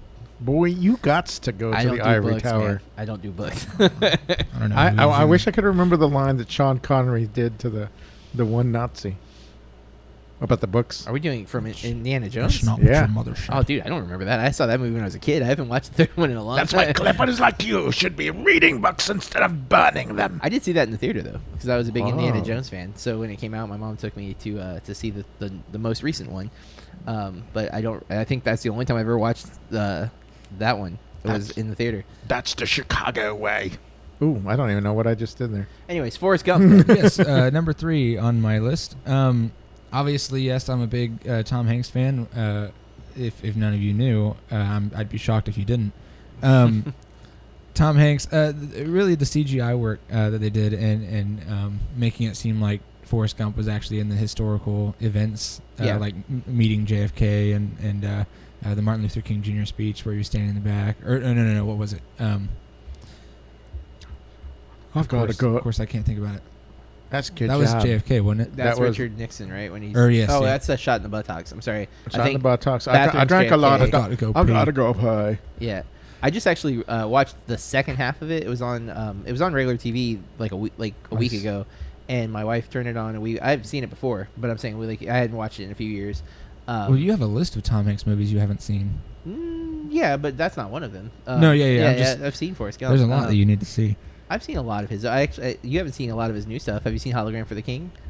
No. I've seen that one. Oh. Jeez. And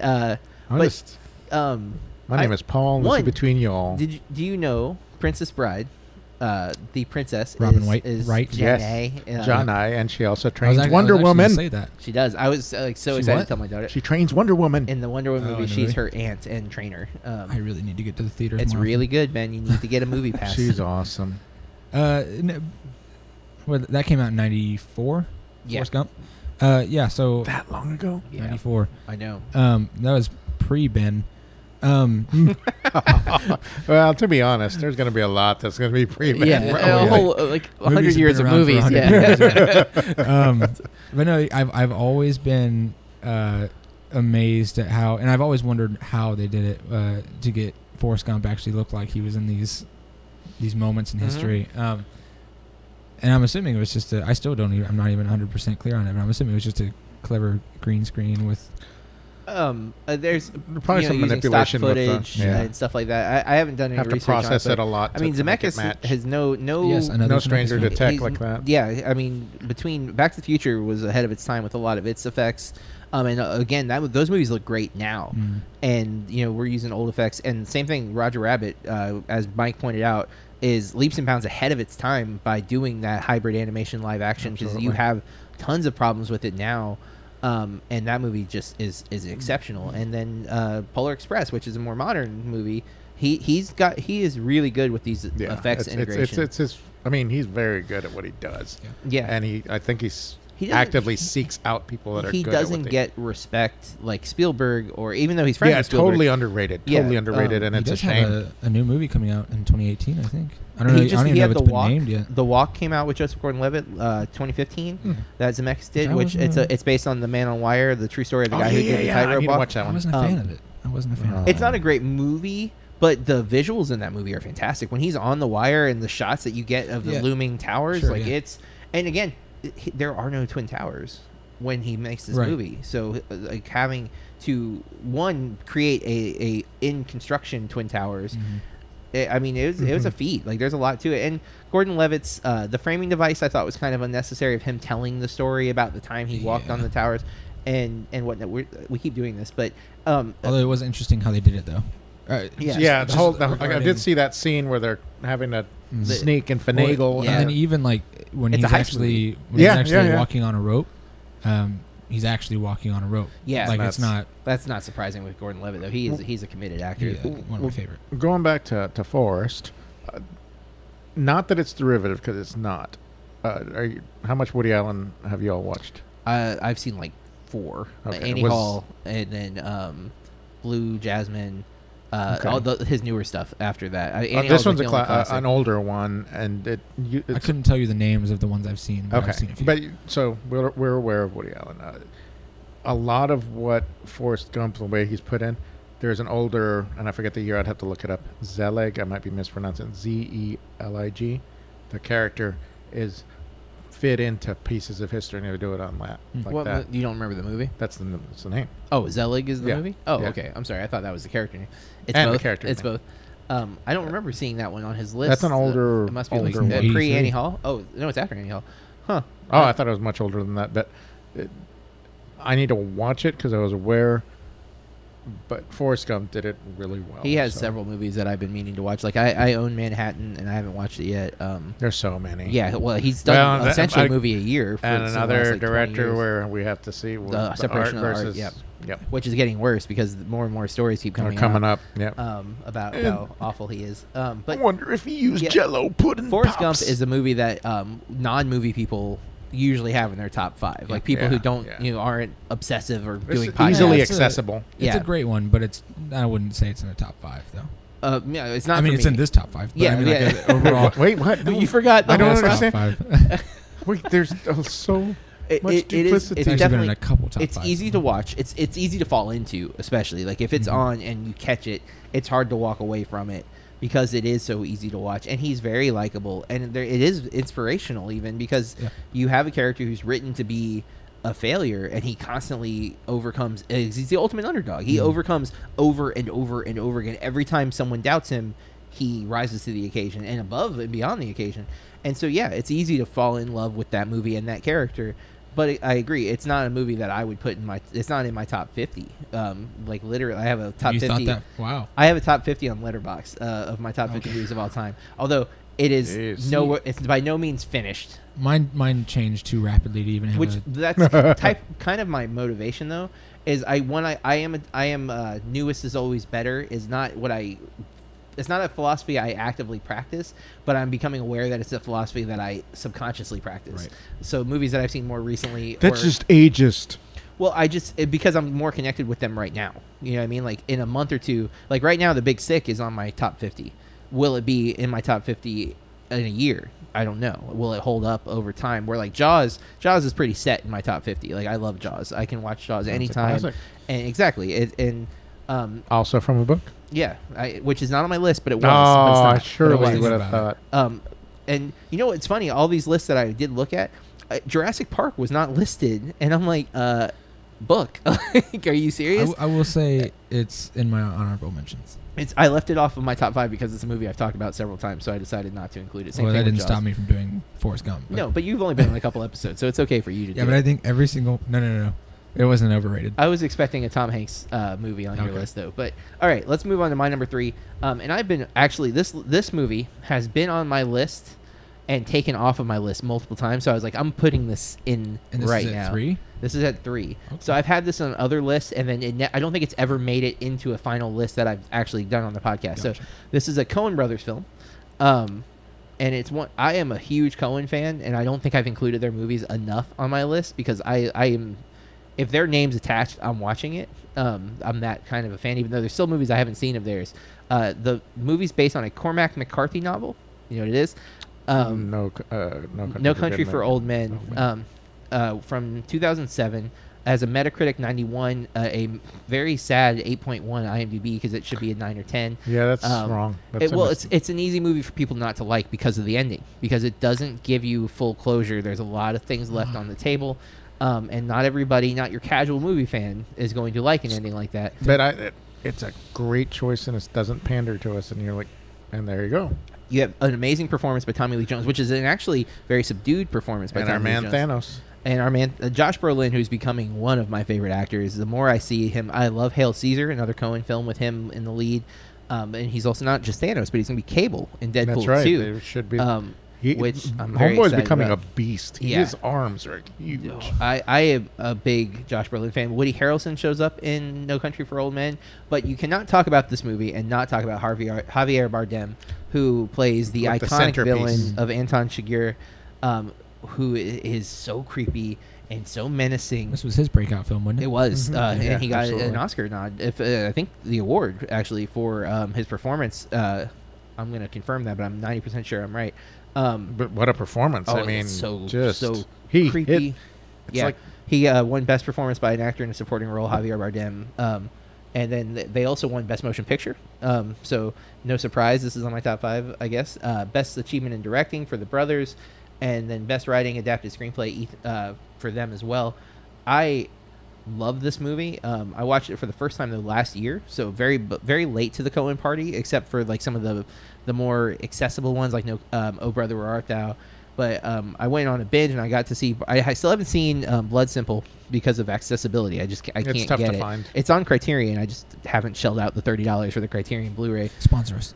Please. But do you have a and, Patreon? We need that for that. we do. We need to really push that more. But I've seen basically every movie except for Hudsucker Proxy.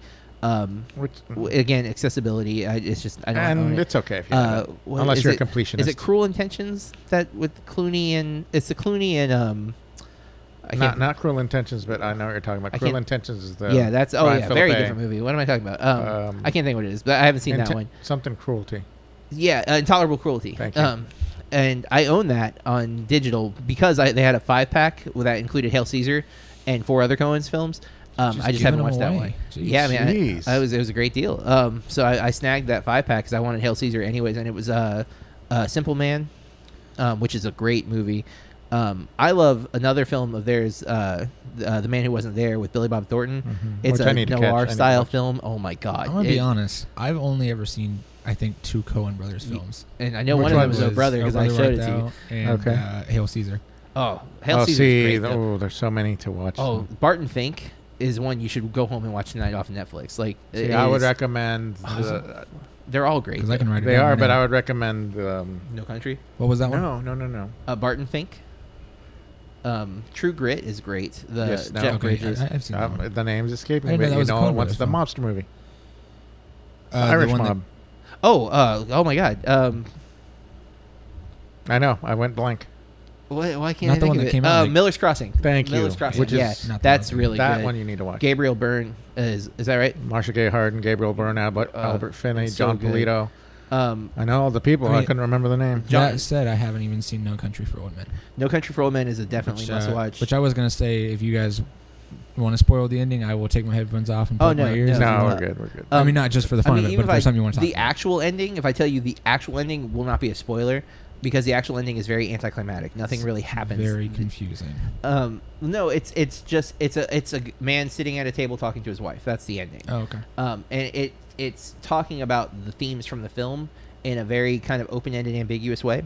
And there is a scene before that I don't know how I feel about that. that makes you question. Well, that's why it has an 8 instead of a 10 Okay. because there are people who have that I opinion. mean, Fargo had some similar I mean, I haven't seen it, similarities so to it that. could- Yeah, it does. But Fargo, I feel, is much more straightforward. And And- closed. Yeah, you know what happens. Right. There is a moment in this movie where two characters cross paths, and there's a debate on whether or not they're aware of the fact that they cross paths. And that is one of the things that a lot of people either like They or wanna- dislike, yeah. depending on it. They get stuck on. Do they want to know? Did he know or did he not? And that ambiguity bothers them. But I love their work. They're very quirky. There is a new George Clooney movie. Well, George Clooney directed a movie called Suburbic. Oh man, I can't think what it is now. It's a play on Suburbicon, I think is what it's called. And it stars Matt Damon and Julianne Moore.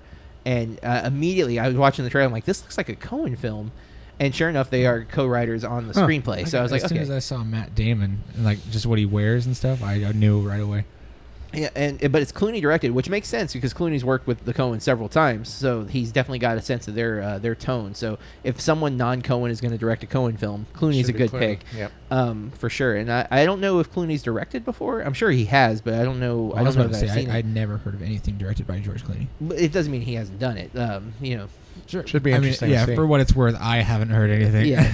But it's one that it looks good, and I'm Coen fan. Did you see Bridge of Spies? Yes, I did. They did a rewrite on the screenplay. So the screenplay that you saw was a Coen's touch, although it doesn't have the Coen's tone So because it was a little rewrite. surprising. But Okay, so They- it's only minimal. yeah, it's minimalist. It's minimally As opposed to I guess tearing- they fixed it. Is Have what I they did. seen Polished it. Bridge of Spies? They are in my top 5 directors on and off. Like they And come and go from my top On 5. and off. Well, They because I have new directors keep popping up and pushing things they down. should be a mainstay. They probably are. I don't remember if I listed them when we did the top 5 directors, if they Can't were on my remember. list, but that's my movie. Number 3, No Country for Old Men. Sorry to go on a rant again, but I can't help it because I love them so much.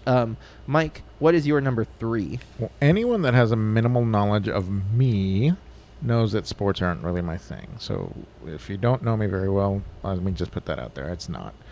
Sure, I might take an occasional soccer game, and I might tune into the Olympics or the Super Bowl for the ads. That's my excuse. I always watch the ads, although they have dropped in quality.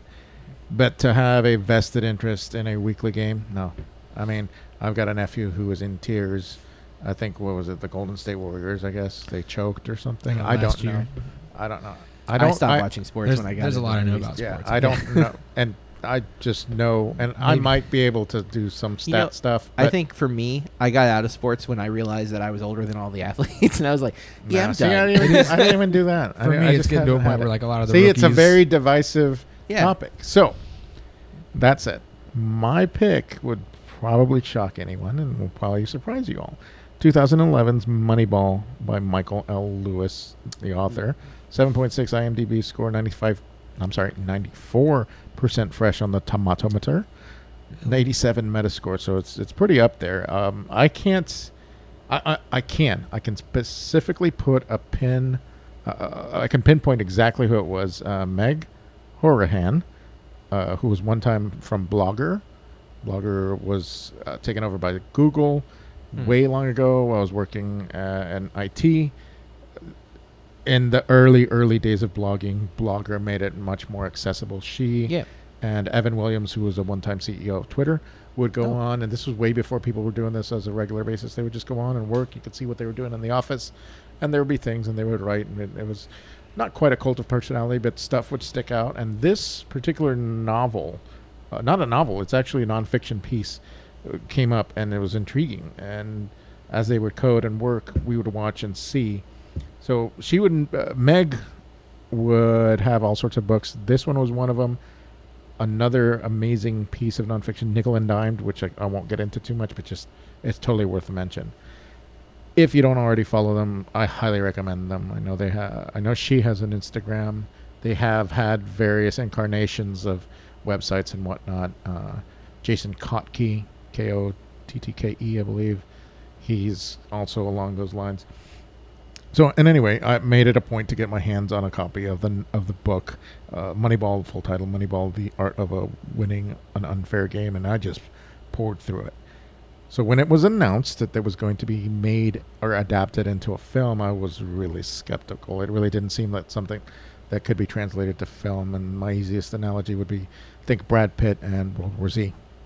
Because, I mean, that is nothing like, No, but that book was... It was... to adapt it, it could have been adapted in three... Like, that book, while it's not TV long, series. 3 parts. TV series. Well, even if you did 3 movies...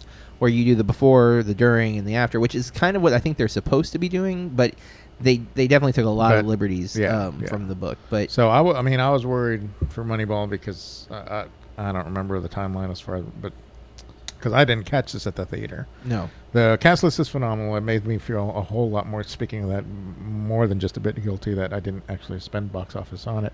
Brad Pitt, Jonah Hill in an understated but still humorous and not obnoxious. No, he's showing off his acting chops in this. Really understated, and I believe that character is made for the film, if I recall. You've seen this one too? Yeah. Wow. There's So the one. I've seen one of I need. You're trying to okay. The late Phyllis Seymour Hoffman, Robin Wright. There we He's are. becoming quite the trend in this. Robin list. Wright, 3 of them. Yeah, that's Yeah. interesting. She's our girl. And Chris Pratt, who was actually playing a baseball player. I who was forgot he's in that. Yeah, he's really good in it. Well, didn't an even interesting know. trivia bit, he was told by the casting people that he was too fat for the role. So he had to keep working out, and he would call in, the cast it. Cut to Star-Lord. like, what happened? Well, I think this might have been the one he really wanted the part. Yeah. And I mean, it's a great everything in it was just worked really well. The balance between the game, the back end, what happens between management and coach, and it's all a well-oiled machine. The viewer, especially one like me that's going to be unfamiliar with the Oakland A's, unless you were an Oakland A's fan, you will know what happened. You'll be left guessing as to what exactly the character, Billy Bean's, Brad Pitt's character's name. As little as I get into sports and involve myself in that way, there are a handful of films that stand out as far as sports genre. This is at the top of the heap, and It's really good. And on top of it being an Although adaptation, I of the wouldn't book. call it a sports movie in the sense that it's not. It's not a tip. It's an atypical it's sport. not. Because you're not. Maybe that's what appealed to me. Yeah, you're not watching a lot of the games. Like at Major League, you watch Behind the tons of scenes. games. Right. It's more the behind the scenes and the Right. mechanics of True. it, and even them I mean, breaking down the basically mechanics in a new way, boiling it down to a science, which was really interesting. And obviously, and completely it worked. unorthodox. And I feel like another team used a similar pattern. I think the Red Sox did when the Red Sox won the series. I think they try used, to. Well, Well, he he moved to the he moved Boston to the Red Sox. Sox. Yeah, that's what I and- thought. And he kind of patented the system. It's still, I believe, it's still in existence. I know there are a couple of teams that still use it. Yeah, but so. it's definitely not a guaranteed. Like No. it No, worked the no, first it's time. It was very lightning in the iffy. bottle, so to But speak. just the but- way that the MLB is, as far as how teams are allowed to spend their money, Mhm. it's a It was a- system that would very It- much benefit. it's a balancing act for the teams that didn't have the big bucks to Right. buy the big Absolutely, players. definitely. Or Which is what and to the be fair, where the yeah, Oakland A's were. It's a lot like old money when you look at sports teams like that because the Dallas teams. Cowboys versus Yeah, you're Mhm. gonna have the teams that are iconic that people want to play for, and they have the money to pay you. Because there's teams that have the money, but nobody wants to live in like the weird cities. Detroit. Like, yeah, I can live in New York. Why would I live anywhere else? Like kind of thing. That's those are the big markets that you want to be at. right. I mean, There's so many more opportunities that come with it too. Yeah. just living in that.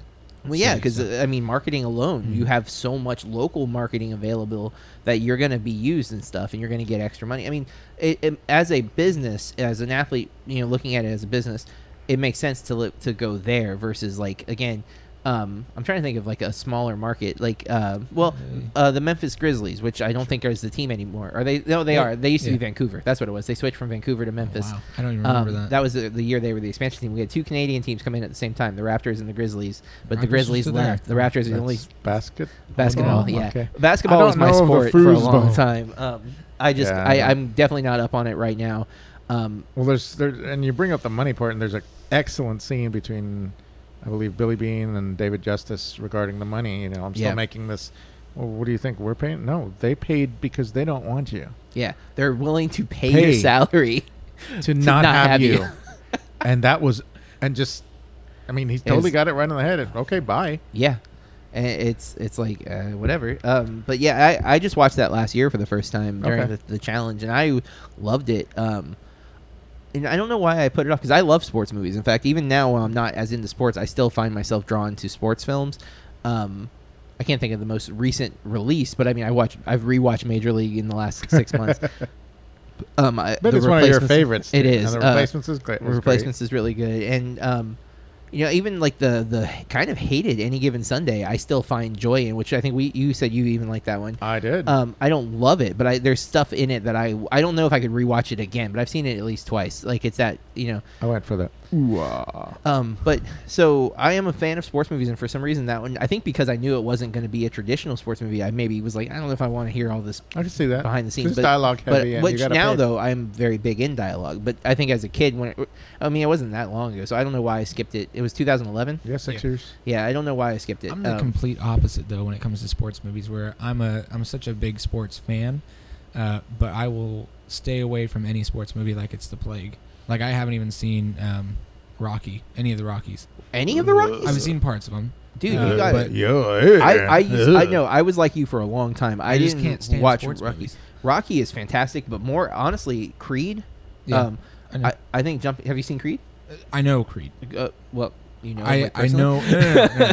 I mean, I know of. Creed is so good, and it is a retelling in a sense of the Rocky story, but with Rocky playing a major role in the film. It's he's almost playing a mentor. He kind of but the arc is very similar to the first Rocky arc. In a lot of ways, there is some difference. But I mean, at that point, then I'm just like, why spend? That's what I'm telling you. Just watch Creed. I'm saying jump into Creed. Just jump right into Creed, because I think it'll appeal. Because Rocky's a little slow at times. But the reason that I finally watched Rocky with a different, like, because I saw it as a kid. Mm-hmm. I actually saw a lot of them as a kid. My mom loved them, so every time one would come out. I mean, the first one came out before I was born, but I saw the 4 and I think 3 in the theater. Because 3 won me because of Hulk Hogan, so I was a big wrestling fan as a kid.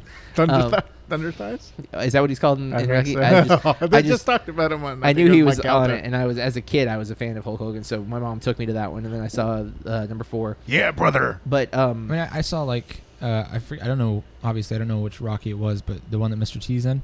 That's number 3. Number 3. Okay. He's great. The fight in it. Cleverly. It was just on the TV in the living room, and my mom was watching it, and I said, when they were announcing the names, I said, Rocky's going to lose this, having not seen the movie before, but I only knew because the crowd was chanting his name. So I could say, well, there's no way that they're going to let him. He does. You know, so it all. I guess what I'm saying is it seems so predictable to me. That's the beauty. Spoilers for the first Rocky film for you. He loses the fight in that movie, right? And that was so untraditional for the underdog. That wasn't the Russian one, was it? No, the Russian's 4. Dolph Lundgren. I must break you. But you know he's supposed to be in Creed 2. Dolph Lundgren, as that character, is supposed to be in Creed 2, and I don't know how, and I don't know if Creed's fighting him, but I'm like, please don't make him fight him. I hope he's he is still pretty scary. Yeah, but I mean, how old would he be? Yeah, 75 30 years later. Like, I am broken. Because Rocky 4 is like 85, right? Like, there so is an interesting sounds story correct. about him and Rocky, though. But I don't think we have the time to share. But Creed is great, and Ryan Coogler and Michael B. Jordan have worked together now 3 times. They worked together on Fruitvale Station, they worked together in Creed, and now Ryan Coogler is directing Black Panther, and Michael B. Jordan will be in that as well. I do want to, because I was only saying that to say, not a fan of sports movies, never have been, but Moneyball was the exception to where I really did enjoy Which I guess it may be for the same reason. Do you like comedy sports movies? Like, have you ever watched Major League? I do not. I do not like comedy sports. Have you movies, watched like them? Semi-Pro or any of those? Semi-Pro is hilarious. There are some parts in Semi-Pro that's funny, but Did you say you watched The Replacements? Because that I love The No, Replacements. I That's a don't. Keanu Reeves football movie. Nope, never seen it. It's about Inferno. a strike. It's one of those performances though where It's- he's cast correctly and Yes. he works as that. like even like I don't. Maybe you wouldn't say that it's a classic, but in my mind, for some reason, I think it's a classic. Rudy. Rudy's that one I can do without though. Haven't seen one that I've never watched. I've Facing, seen Facing the Giants, which I That's know is that's another. a Christian football film. So Still? It's apparently film. well touted. yeah, but most Christian films have they lack in film quality. there is um, a stigma. Yes. Stigma is the right word for it. And I will quote Tyler from Battleship Pretension, who is a Christian and a film person, and he is not a Christian film person. You get what I'm saying? Like, he's a Christian, right. he's a film person, Okay. but he's not a Christian film person. He tends to think they all suck, and it's because they do. Well, That's not to say there's not No, positive they do. messages, I'm but not as saying a that they don't. film, they're not well made. Like, you could do the story better, Yes. and that's his point. And that's what he's actually advocating. He's not saying don't make movies about Christianity. Right. Make better movies. but it's just about it's just Christianity. weird That's fair weird enough. logic for him to completely disassociate himself from that when he could that was be- my breakdown of that. No, he didn't say- No. Oh, I okay, was okay. saying he is a devout Christian, and he's also Right. a film. But he doesn't In consider fact, he's going to himself- school to be a film studies professor at college level right now. He's getting his master's. I'm a big fan of the show. If that's not clear, I know way too much about the guy I've never met, but Stalker. he comes to Orlando every year for a Christian film festival. you would know that, I Still guess. stalking He talks him. about it You're on the not. You're podcast. digging your hole deeper. But I want to be friends with them. Okie dokie. It's not weird. Oh, so You made it weird, sir. He comes Anyways, to Orlando all the time. he announced, not all the time, once a year for the Christian Film Festival. It happens to be right after the film festival that I What's attend. that GPS dot blipping on your screen? Oh, is Where that where he is? Yes, he's safe. All right. He's got the chip in him. What Whoa. you just went. What's your number 2 movie, Ben? After hearing all of yours, I'm really quickly realizing that my list is very much mainstream movies. And this is a movie, it may actually be the oldest movie I think I've ever included on a list on the show. And it is The Godfather. Yeah. Book by Mario. I'm going to butcher this. Puzo. Yes, because it is Italian, Hey. I assume. Adrian. I actually heard a great story on the cinematography of The Godfather as far as lighting goes, where the cinematographer, whose name I cannot remember, actually chose to, against Coppola's wishes, chose to light Marlon Brando from the top, and the effect it created essentially was just it blacked out his eyes. Mm-hmm. So Kind of that made him more tired. Right. It works Iconic really look, well. yeah. Well, and even Works there's, really well. I think he said something in an interview about how like the windows are the eyes into your soul, and if you can't see the windows, and you know this man's constantly thinking about different plots and stuff that you could maybe pull out, it doesn't provide a connection for the viewers into this Godfather's mind, so it makes him harder to read. Which as is far as powerful. Yeah, as far as the leader goes. Because there's a lot of things that he says when I watch The Godfather, which I just watched for the first time not this past January, but the year before. That was my first movie of my movie challenge for 2016 was The Godfather. And there were things that he would say where I'm like, wait, what does he mean by that? Is he being serious? Is he sincere? Is he doing that thing where like, oh yeah, sure, but I'm going to kill you as soon as you leave the room? Like, it was really hard to read him, and that's definitely a big contributing factor. You don't come and ask for respect. Gordon Willis was the cinematographer. Okay. You couldn't remember Willis? I couldn't even I remember gotta Gordon. tell you, I mean, don't even know who the cinematographer Yeah, I is. didn't I mean, either. I just But stuck with Francis he Ford definitely Coppola. he read an article about him, but yeah. Oh, I got you. Am I stepping? Oh, okay. It's a dog toy. Hey, Stepped on oh. a dog toy. I was like, what? Whose foot is that? Hey. No, but like, yeah, wow. Cinnamon. Yes, Toast cinnamon. It's good cereal. Cinematographically, Cinematographically speaking. There you go. That's it. Yeah. This was a very like different movie, especially compared to movies that were being released at the time. Were all really overblown because drive-in movies they would have to Make them expose- brighter. Yeah. Yeah. So for them to make such a a dark film, both in story and in actual lighting, was something that wasn't really being done at the time. Well, this was the reason I had skipped on this movie was I've never had an interest in gangsters, like, ever. Like, as a kid, I was never interested in gangster movies. Kind of like, I'm referencing this because of your sports thing. Like, you love sports, but you never wanted to watch the movies. Right. I had a different, I guess, but similar, is I never felt compelled to watch a gangster film. I think when I was a kid, my grandma tried to show me Godfather. And I was just immediately like, that's old and boring. I don't want to watch it. And I was True, but I was way too young. I'm saying probably like 7. I don't know why she was showing it to me. I was gonna say you were like 2. It may have even been that young, because I remember the room, even because my grandmother's house was my life until I was 18. The room that we were watching it at, a very small window of my life, was a open room where like nobody was living in it. And so it was like an extra TV room, and that's where I remember the movie being on. So that was when I was definitely really young. I was younger than 9. Make it sound like a punishment room. No, Go that watch was The Godfather and room. think about what you've done. Movies. But when I finally went and watched it as a person with more of a film mind, I was blown away by that movie. I absolutely love it. I like the second one, but I didn't like the second one as much as the first one. Some people argue. We won't even mention the unmentionable. No, I still have not watched the third one. And you're okay for that. Yeah, it really took a deep dive, and that's all I've ever heard, and that's why I haven't. And poor Sophia Coppola. I mean, coming in for Winona Ryder, and because she couldn't fill in, she couldn't play the role. She was sick. Wait. Oh, Winona Ryder was supposed to be in the third one. Winona. I didn't know that, though. Winona is the Judd. She's one who I have become a big fan of recently, who I think written off for some reason. But I've gone back and I've rewatched a lot of her stuff. Bram Stoker's Dracula did not help her case, because she's not great in that movie. That was a tough time, but I can forgive her a whole lot of stuff. I think Stranger Things helped, and she's great in Heathers.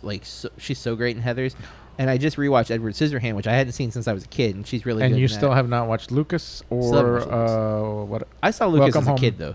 Welcome Home, Roxy Carmichael. No, I haven't seen. I've seen clips of that, but I have not seen the whole movie. Mr. Deeds. Yeah, but that's a good one. I know. Yeah, it's can we consider fine. that sport? Because Mr. Deeds, McEnroe's in it. There's some funny stuff in that. It is one of the last solid Sandler flicks. It might be the last. John Turturro in that movie, though. Bitty sneaky. The feet. I like the feet. I can't believe you.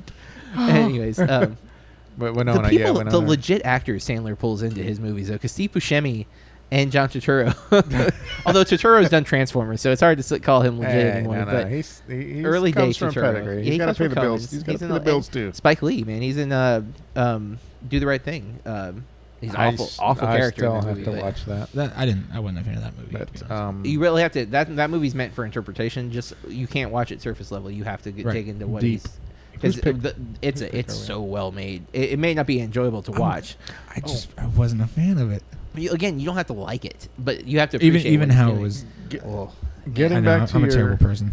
Getting back to your pick, one of the things, and I don't know that I really noticed it way back, but the respect that Francis Ford Coppola had, because he knew how much the source material played into it. He kept was Mario Puzo's The Godfather. It wasn't just The Godfather. Yeah, that's right. And because it's a solid, and that whole series of novels, I haven't read them.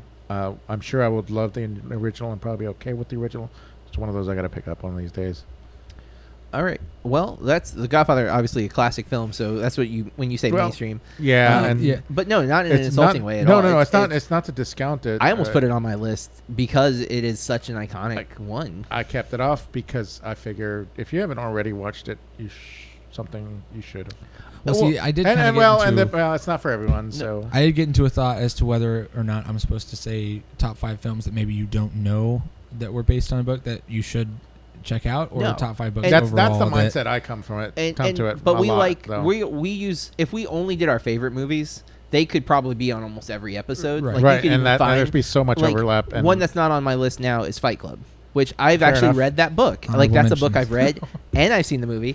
And it is an honorable mention. Have you read any other Chuck Palahniuk? No, and I mean to. Have you seen Choke? I have not seen Choke, and that's on my list because Rockwell's in that. Yes, and so I is figure you like it. And so it's Clark Gregg, who has directed But the female lead is from Community. And she's in a bunch of stuff that I love. should know it because I didn't enjoy it. I always forget her name, but it's been on my list for a while. But my next one probably shouldn't be my number 2. Looking at it, it probably should have been my number 3 in No Country because I think I like No Country more. But I've seen this movie more. So that's kind of played a role in where I placed it. It's a more recent movie, too, and it's also a more recent book. It is from the movie's from 2011. The book is written by Catherine Stockett, and it is called The Help. Starring Emma Stone, really starring Viola Davis and Octavia Spencer, because they are the standouts in this movie. And the chocolate pie. Actually, I haven't watched it, but I know that part. It's hard to not. Bryce Dallas Howard is a villain in this movie. I think I might be wrong because Jessica Chastain I think is the main villain, but I think Bryce Dallas Howard's character is like they're like both racist they're friends. Really horrible to the Help. Unless now I'm wondering if Bryce Dallas Howard's the actual nice one. I can't remember now. Because I really like her. There's one uppity and Jessica Chastain. Yeah, everyone's as the villains. They're great though. Like their performances are really good. Allison Janney plays Emma Stone's mother, and she's great in this. It's honestly just a really surprisingly great film. I'm trying to see if there's anybody else worthy. Oh, Sissy Spacek's in this? I didn't even realize that. Oh, wow. And I've seen this. My wife loves this movie, so for a while it was on like HBO or something, and every time it was on, my wife had it on, and I would end up catching parts of it. But it's a movie that when I was looking at this, I was like, you know what, this movie deserves to be mentioned because it's one I think a lot of guys might have skipped because it is a heavy female-led cast. And there's nothing wrong with that. But again, there's those guys who will skip movies like this. It's a chick flick. It's not. One, in a way, it's about art because she's writing a book. And the book it's a nonfiction book, but it's she's fictionalizing elements and she's using different names. But she's going to the Help and getting their stories, and the chocolate pie ends up being one of those stories. And it's such a compelling story in and of itself. But the performances that they get out of Viola Davis and Octavia Spencer in this film. Directed by Tate Taylor, who also co-wrote just adapted the screenplay. It's a dude. I wasn't sure. It has a 62 on Metacritic, but an 8.1 on IMDb user score, and it's a film that I think it just showcases the talent a lot. Especially, I've become a massive Viola Davis fan over the years as I've seen her in more and more films. And like last year's Suicide Squad, she's probably the only like strong saving grace of that film, and she still can't save it. But her performance, even with the rest of it being so right on, solid in just about everything I've ever seen her. Yeah, she's fantastic. Never not. Good. I mean, if you want, like I've constantly referred to actresses' ability to cry on camera and dissed several as a result. Jennifer Lawrence being one who I do not like. Very famous. I was gonna say your number one pick would be Claire Danes, who is the worst crier on camera ever. I've only ever heard you bash Jennifer Lawrence. Oh, I think Lawrence is overrated, and when she's cast in the right role, I think she's very good. But it has to be the right role. Just as far as crying goes, I should say. I feel like, did we watch Romeo plus Juliet in your class? Leonardo DiCaprio one? Yeah, it's a plus sign. Because her crying in that movie is one of the I didn't realize that was her. Oh, Claire Danes, not Jennifer Lawrence. Claire Danes. Oh, okay. I've been bashing her because she has a Goofy cry, where it sounds like Goofy's laugh, but she's crying because she's like, maybe it was. And she does. She cries horribly. That same cry in Igby Goes Down with Kieran Culkin. Who you do like. Who I do like. But I bring up the crying because Viola Davis in Fences from last year has an amazing, very, very real, because it's gross because she's snotting, like her nose is just pouring snot. That's a tough movie. But, I understand. It's what is it? Fences. It's a play. Denzel directs, but it's minimally directed. It's not cinematic at all. It's very much a play on camera. They didn't. It's all dialogue. 99% of the movie is talking. It didn't. It stayed true to the original screenplay of the script. Wasn't this up for a few awards? Oh yeah, because the performance, all for performance, because the performances are fantastic. Denzel and Viola are both amazing in it, but Viola is the standout, and I need to watch that. She's so good in it. I need to watch that and Moonlight. And so The Help, I just can't recommend enough. It's there's some humor, there's a lot of heart. And you will hate. I'm pretty sure Bryce Dallas Howard is the villain. Now that I'm thinking about it, but Bummer, because I really do like her. And I think Chastain is the one who could be. She's in a position where she could easily be villainous, but she actually ends up being really, really awesome. I'm 90% sure I'm right now. Like that's as I'm trying to like place faces with, because their hair is it's a period piece. I think it's set in the 60s, and so like their hairstyles are very different than what you would normally see these actresses' hairstyles. You know, so trying to like put them in their normal hair versus like this, you know, period driven 60s haircut to like pinpoint who's who. It was a dark time for hair. Hair was well, I don't like hair in general. Oh, you hairist. But The Help, I highly recommend it. It's my number 2. Let's go to Mike. What is your number 2? It is so interesting you've picked a period piece for your number 2 pick. And also interesting that we've been talking about Winona Ryder. Oh. Let me preface this, though, because when a well-recognized director goes out on a limb and tries their hand at a film from a completely different genre than what they're known for, it's typically going to fall into a no gray area kind of thing where, you know, there's you love it or loathe it. And this is the case with Martin Scorsese's The Age of Innocence from 1993. Oh, I didn't realize he did this. Yes, and so I was... If you're a fan of Martin Scorsese, going back to the gangster conversation we were having, I mean, that's what he's known for, and he's built a rep for it. And so adapting this 1920 novel by Edith Wharton, novel of the same name, and I guess you can consider it as a remake as well, because there was a version of 1934, and I'll admit I am not familiar, and I'm still not familiar with it. So by the numbers, 80% fresh on the Tomatometer, 7.2 user score, IMDb rating, 83 Metascore. Cast, top-notch. Daniel Day-Lewis, the Never Can Do Wrong Winona Ryder, who we just talked about. Michelle Pfeiffer, Richard E. Grant, recently of Logan. I'll be honest, it was difficult leaving off one of my previously mentioned period pieces, Dangerous Liaisons, because we talked about that in the past. Mm-hmm. And if you haven't watched that, that's also highly recommended. I got to say, before you get any farther, for some reason your phone is listening to you, but... okay, so Scorsese, I'm in, right? I'm like, oh, cool. And then you say Age of Innocence, I'm like, it sounds kind of lame. And then I pull it up on IMDb and I see the pictures. I'm like, oh boy, this does not look like a movie. You're judging it by its cover. And then we see Daniel Day-Lewis. I'm like, crap, I love Daniel Day-Lewis. Now I have to watch it. So I hear he's retiring from acting. But it'll be the second time he's done that. So will it? He'll need some cash. No one's taking it completely seriously. So just like the Mafia, will pull you back in using Daniel. Right back in. That's right. But so anyway, having mentioned Dangerous Liaisons, I wanted to give another pick, a chance to shine. And the other thing of it, and just like sports related films with me, period pieces they're not typically going to be high on my viewing list. I think it depends on the period. That's true. Yeah. About this particular period, it's not something you look at me and just know what I come from. Typically you'll figure I'm a sci-fi action horror kind of. Yeah. I'm not. And so I'll gravitate to that, but sometimes stuff sticks out. This stuck out.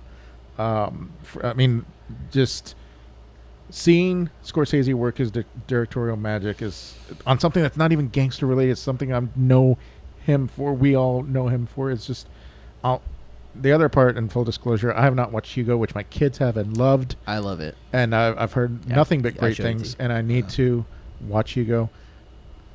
But then again, that is not something you expect from Martin Scorsese, and I know that one's an adaptation, right? It is an adaptation of a book, but it's the reason he did it was because of his love of Méliès, who's the father of film by many people's standards. And that's fantastic, and that shines to me. That's what that I really love shows about in it. The production. Okay.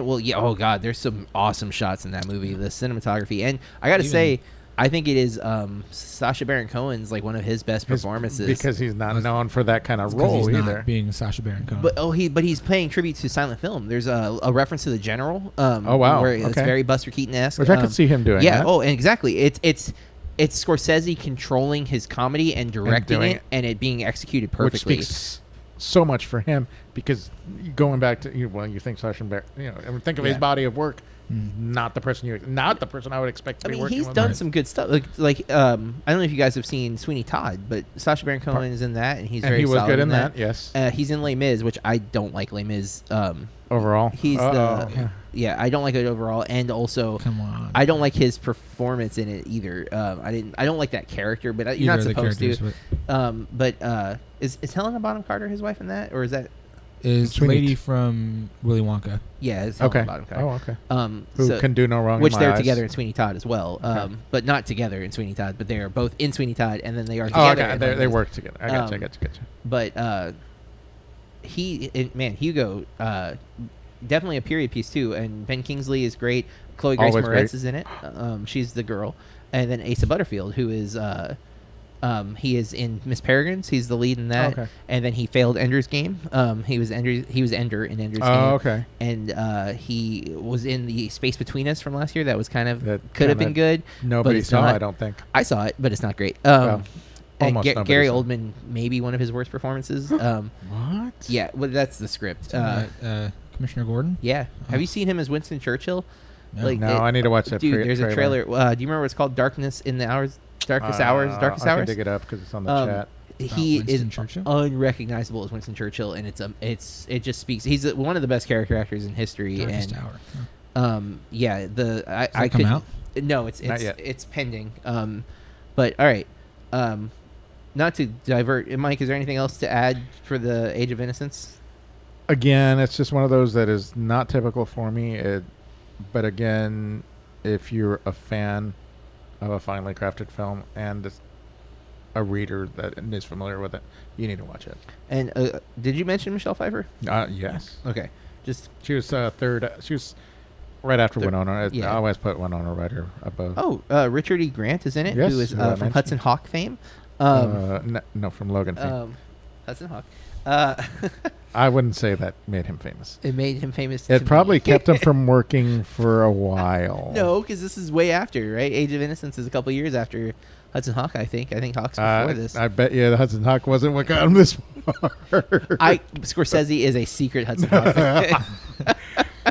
I wish we had a direct line to these people because I am sure we should lay odds on that. Oh man, that would be so great if that's like one of his cult favorites. It's like It's my inspiration. it's the reason I drink cappuccinos. It's still what's to got this me. day. It's what got me through the 80s. I haven't watched that movie in years, but I still think I'll love it. Oh. All right, Ben, let's get to your number one because we are at the 2-hour marker right now. Wow, okay. Speaking of period pieces, Oh, this is very much set in one can assume in the past, but not in the sense of Star Wars. I where don't it's a even know long why I'm time acting ago. like I don't know what. Yeah, no, you know exactly what it is. I know what this is. I wrote down the entire. Lord. Hold on. Oh, okay. Hold on. What the people should know. I am a nerd. Ben is In a different kind of way. 3 years out of high school now, Is- so he's just starting to accept his You're nerddom. going But to a different. I'm taking a different direction. The one thing that I knew in high school where he really showed his nerd was this movie franchise. Oh yeah. And it is Look, I go deep into the lore. Of he is a nerd with this franchise. And so Ben's number one. Birkenfield made me do this. I would have had all 5 from the series. Yeah. But it's the Lord of the Rings series, also encompassing The Hobbit. He would have had number 5, 4, 3, 2, 1. It would have just been I would have had to vote one. It would have off. been like, what are your top 5 Lord of the Rings? I wouldn't related have done that, but for the sake of joke, let's say I would have. And my axe. Which would be your favorite if you had to pick just one If you had to, Out of all 6, or out of all 6? you can only choose one child. The Return of the King, That's which is okay. the third one in the Yeah. Lord of the Rings. But yeah, this entire series was something I actually just talked about it, which is a little bit embarrassing after what you just said in one of my classes at Full Sail. Oh, It's Did they all point and go, nerd? Luckily, there was one other guy in the class whose favorite movie it was, or series, whatever. either. But it's one of the first movies I ever remember actually going to the theater to watch. I remember my dad taking my brother and I to go see the Fellowship of the Ring, which was the first one. And so since then, it's been something that at the time I think I was like 5 years old when it came out. Oh wow. And so Oh, my I goodness. thought in my head, I was thinking like this is actually happening, and that's why it's taking an hour between releases, or a year between releases. 1 hour, that'd be yeah, awesome. only 1 hour. They're really That'd chucking be those things out. That's amazing. That's a long day. Peter Jackson put some extra time. So in my head, I literally remember thinking like, oh my gosh, this is happening somewhere in this world, and this guy needs some help. But it's actually number 4, the number 4 highest grossing movie franchise, only behind Marvel, Harry Potter, and the James Bond. The movies. Bond seems unfair because I 25 of them that are very loosely connected. Hey, if you want to say let's move it to 3, I'll say let's move it to 3. I won't. No, I mean I don't get to make that call, but No, yeah, but like just written by J.R.R. Tolkien. I feel like I should have said that. yeah. Would you pay to watch a Silmarillion? Silmarillion. Thank you. Yeah. I'm not. I nerdy really enough. am a nerd on this. Nerd. Yes, I would. But I'm hearing that Don't give Peter Jackson ideas. The Tolkien estate refuses to sell Peter Jackson the rights. Really? To that, so, What or not Peter Jackson, but is this? Marvel. Is that in the same realm of I believe so. Is it way what? before? Middle Earth and everything? It's the creation of Middle Earth. Yeah. and- Oh, okay. So it would deal a lot So, you more know, with I'm like slightly nerdy. the deities. Just and don't whatnot. remember the pronunciation.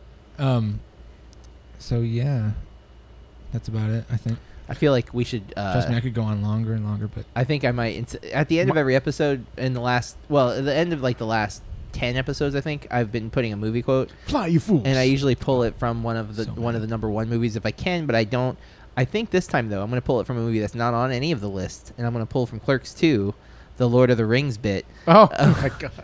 Was I that have not it? seen He it. Are you insulted moving Lord on- of the Rings so hard that he made a guy throw up. Oh, okay, I was gonna say you gotta pick it because I It's- saw some of these being It's- rated explicit. Yeah, now. it's one of the funniest moments to me in that movie because there's a Lord of the Rings fan and they're and he debating. crushes them. There's hard. only one true trilogy, Star Wars, and Oh, which, that face! that's- If only that's people the could guy- see the and face. they're arguing, and then he makes a gay joke about Sam and No, Frodo. and Frodo. Which And the I've made jokes like that. The guy so- throws up, and he like he walks in the He's room like, with the manager. He's "No." like, I need the mop because I made it. I insulted Lord of the Rings so hard I made a guy throw up, and it's one of my favorite bits in Clerks 2. And Clerks 2 goes and way I just explicit, but deleted that from my saved because I watched it and I didn't rewatch it. oh man, and I But don't have the channel anymore. I have DVD, so Oh, okay. Also, number 8 on the top 250 on IMDb. I have to say that's The first is one. Star but Wars not ahead of it in terms of box office? Apparently not. That seems Wow, wrong. that's odd. Let Well, me just look at the. I wonder if Star statistics. Wars adjusted for inflation would be. definitely My- adjusted for inflation. It It is. may not. It may have been Adjusted these for last two. inflation. Well, No. just Force Awakens and Rogue One. It may have been the article I saw, but Not to speak ill of it. My problem, not with those, but with The Hobbit, because it was such a Three small. more. Yes, it's such a Well- clear example of Hollywood trying to Milk milk Well, definitely. the cow for as much as they could. Especially the way the second But- one ends, like that. You don't need to do that. even just the I guess the B story as it were of The Hobbit compared to Lord of the Rings.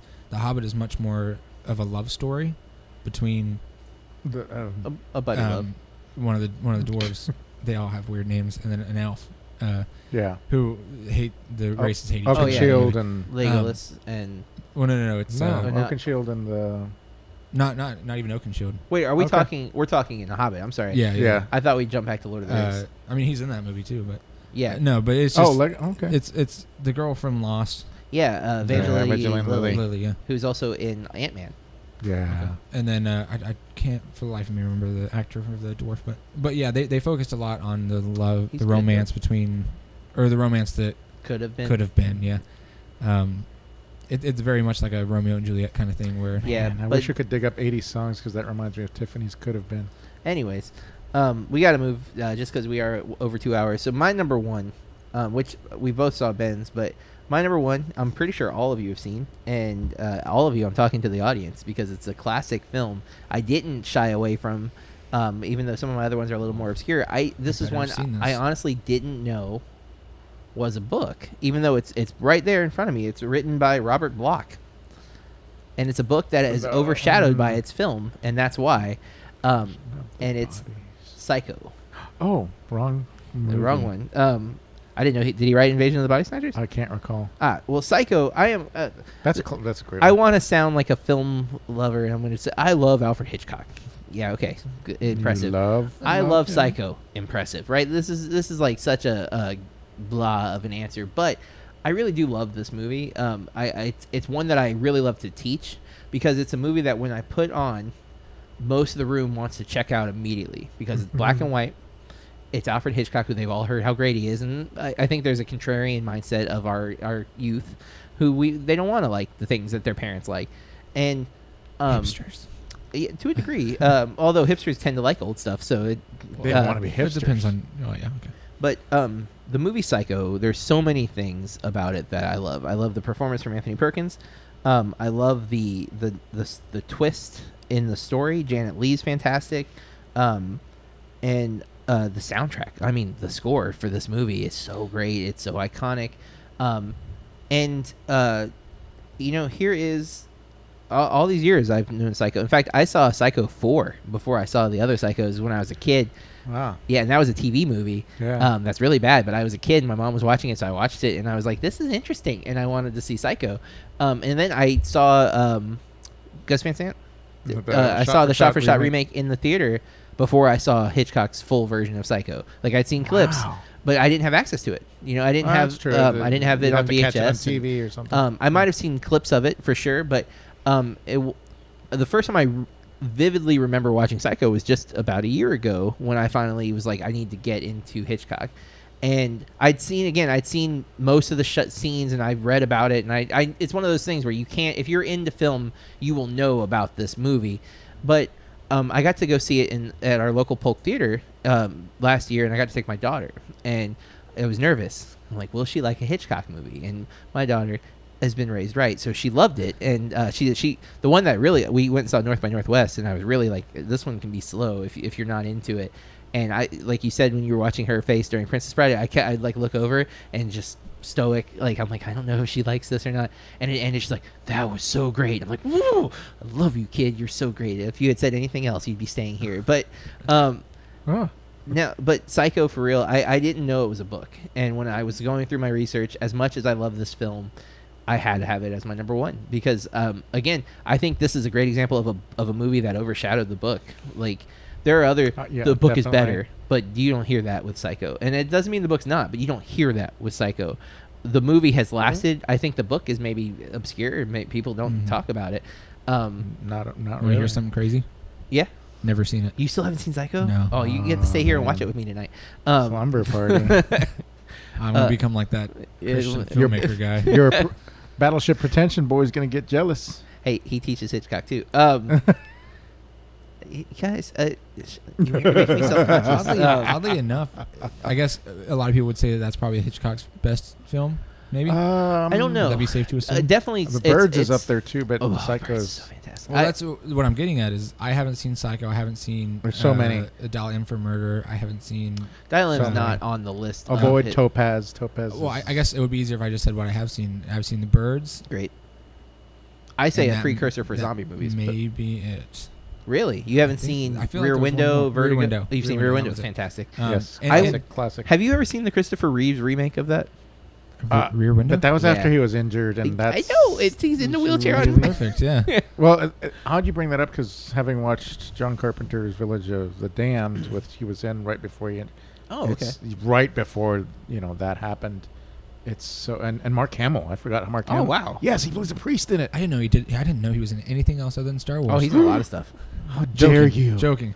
He's the Joker in the animated You series. are going into the film punishment room Yeah, and think and about what watching you've movies. Nothing makes me feel like less of a film fan than coming on this show and. done. Well, but you know what? It's years, man. And It it's is time, true. and it's accessibility. Like since I turned 18, I have been spending my hard-earned dollars on films for years. Like I had a pretty decent VHS collection, but I probably got 3 or 4 movies a year at max. Now I might get 3 or 4 movies a month. Price Like, points have changed too because Yes. VHS was Mhm. crazy expensive. Yeah, it never really. I don't remember it ever. Was there ever a $5 bin? And before, I mean, DVDs showed up. I'm sure they were $5 bins There- everywhere. But well, coming from video rental stores, at some point there was the model with the sell-through. yeah, which where they you would rent priced it it- out and then sell it down.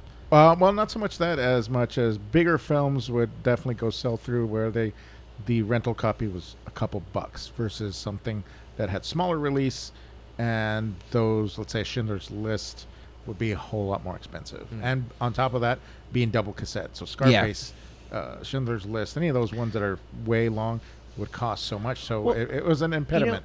I don't have a close relationship with my blood relatives, but I have to say movies is a part of my upbringing. Like my grandparents had a pretty big movie VHS collection. I owned all the I had Back to the Futures, I had Ghostbusters, I had Wayne's World 1 and 2, I had Ace Ventura. I had the movies that I watched as a kid, and I had Star Wars. When I had the re-release though, not the original print, but I've always owned movies, but even then I was limited to what I had. This is what I had. And then I think at some point we got HBO when I was in high school. And so I got a little more stuff, but even then HBO replays a lot of the same movies over and over again. And I don't know how many Billy Blanks. I don't know how many Billy Blanks movies I've seen. You know what I'm talking about? And him and Roddy Piper together, because they did I'm pretty sure they did 2 or 3 movies together. I might be wrong. I remember Billy Blanks. Roddy Piper. Okay. I watched a lot of those crappy and The Last Dragon. Did you ever see that? Don the Dragon Bruce Leroy? Wilson? No, Bruce Leroy. I don't know. It was a blaxploitation film where a character was idolized Bruce Lee, and so he was like the dragon. I don't remember. They had that one. Show Nuff was the villain. You don't know that one? Oh man, that was a rerun on HBO all the time. Oh, it's really funny. Wow, it's really funny. You don't always get me, but when I don't always miss movies, but when I do, Show Nuff. In fact, Busta Rhymes even parodied that character in one of his music videos. He's Show Nuff in one of his music videos. Hysterical. It was a movie that I watched all the time on HBO, and Psycho I didn't have access to, though, so I don't fault you for not seeing it. I fault me for not showing it to you, because I was apprehensive about showing older movies. Yeah, this is your fault. What is it? Look at the blame passed My around. first 2 years of film class, I was very apprehensive about what I could show. I got you. I will say, though, you did show me Jaws for the first time. Yes, and became an obsession of mine. Jaws was a film that I had such negative feeling about when I was a kid because of how bad the shark was, because I didn't get the point of the movie as a kid. I wanted the shark, right? As a kid, you're promised a shark movie, you want a shark. You get Godzilla movie. But Bruce wasn't very cooperative. No, but as a kid, I wasn't forgiving. Better, though, I think. It does. Yeah. Oh my God, so great. But the less is more. I grew up aesthetic avoiding Jaws because I remember seeing it as a kid and thinking it was lame. And so it took me until I started teaching to watch it and then just be blown away. And actually, J.J. Abrams is the reason I gave Jaws a second chance, because his TED Talk, he has a TED Talk called the Mystery Box, and he references a scene in Jaws about the emotions of the dinner sequence with the dad and the son, and the son's mimicking him. And I watched that scene on his TED Talk, and I was like, I need to rewatch this. I need movie. to watch that TED Talk. It's a really great TED Talk. Anybody who hasn't seen Jaws, first go see it, but then rewatch it, and whenever you see the color yellow, pay attention to what happens. Yeah, it's a motif. It's a replacement of the shark. Spoilers. Anyways, that's my number one, Psycho. I know, Mike, you've seen Psycho. I have, and the other thing too, on top of that, is you think you see more than what you do, because it's not graphically shown what happens to the character in the shower. But you think, because it's so many cuts. And it's so well literal. Done. The music, it's so many cuts. Oh, I see. It's both. It's metaphorical. It's weird that you say that, because I'm right now, one of the classes I'm in is an editing class, and they talk about. It's one of the best scenes example of It wasn't even that scene, but it was just talking about cuts and a very tense moment like that. Pacing. And Mm-hmm. So that's. It makes a difference. A good editor will make or break you. I have it on Blu-ray, but I would need it back. What's funny is I think I have it on DVD. I have 2 different Alfred Hitchcock box sets. One that has the 6 big ones: Vertigo, North by Northwest, and maybe it's 5. Birds, Psycho, North by Northwest, Vertigo, Rear Window. Yeah, it's 5. And then I bought a bigger box set that includes Rope, which Rope is fantastic. Never even heard of it. Rope is the entire film is a single shot, no cuts. Oh. Except that's nuts. So when Birdman did it, well though? Yes, kind of. Well, okay, but when you watch think Birdman, about that time period and trying to do that. Enjoyed. Yeah, because everything is computer. Whenever there's a stitch shot, when it looks like it's one shot, you have computer technology to stitch it. They didn't Hitchcock have that didn't. then. More importantly, how long does a reel of film last? Yeah. How do you do that? Every 10 minutes, you have to cut. Reload and unload. And reload the film. So every 10 minutes, he had to cut. And make it look like it wasn't. Or what? Yeah, exactly. Okay. Emmanuel Lubezki did not have to do that. He has digital; it can go for almost ever. And so there is a few moments where like the cut is blatantly obvious because he'll like push into somebody's shirt and then it pulls back out from their shirt, and you're like, what was that? But considering that's 1948. Yeah, it's amazing. I gotta because watch of that, and it's got one of my favorite actors, Jimmy Stewart. So. It's fantastic, and it's a fantastic. really dark mystery. The opening of the film, we're witnessing two men hide a body, and they hide the body in a kind of like a table, like it opens up and there's like storage, and they're having a dinner party with the friends of the guy they just killed, and they decide to serve the dinner on the table as if like because they're so arrogant that they're going to get away with it. And that's where the movie starts. That's hardcore. It's crazy good. It's really, really good.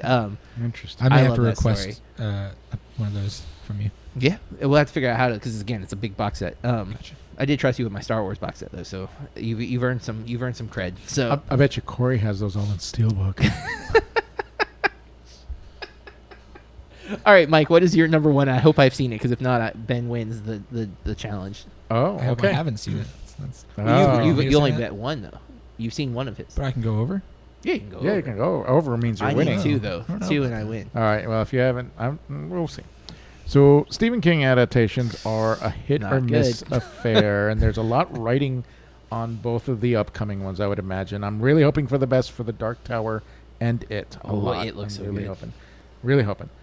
But when one hits, this one particular hits the right notes, and when Stephen King adaptations hit those right, it's like a visual symphony for the viewer, I would say.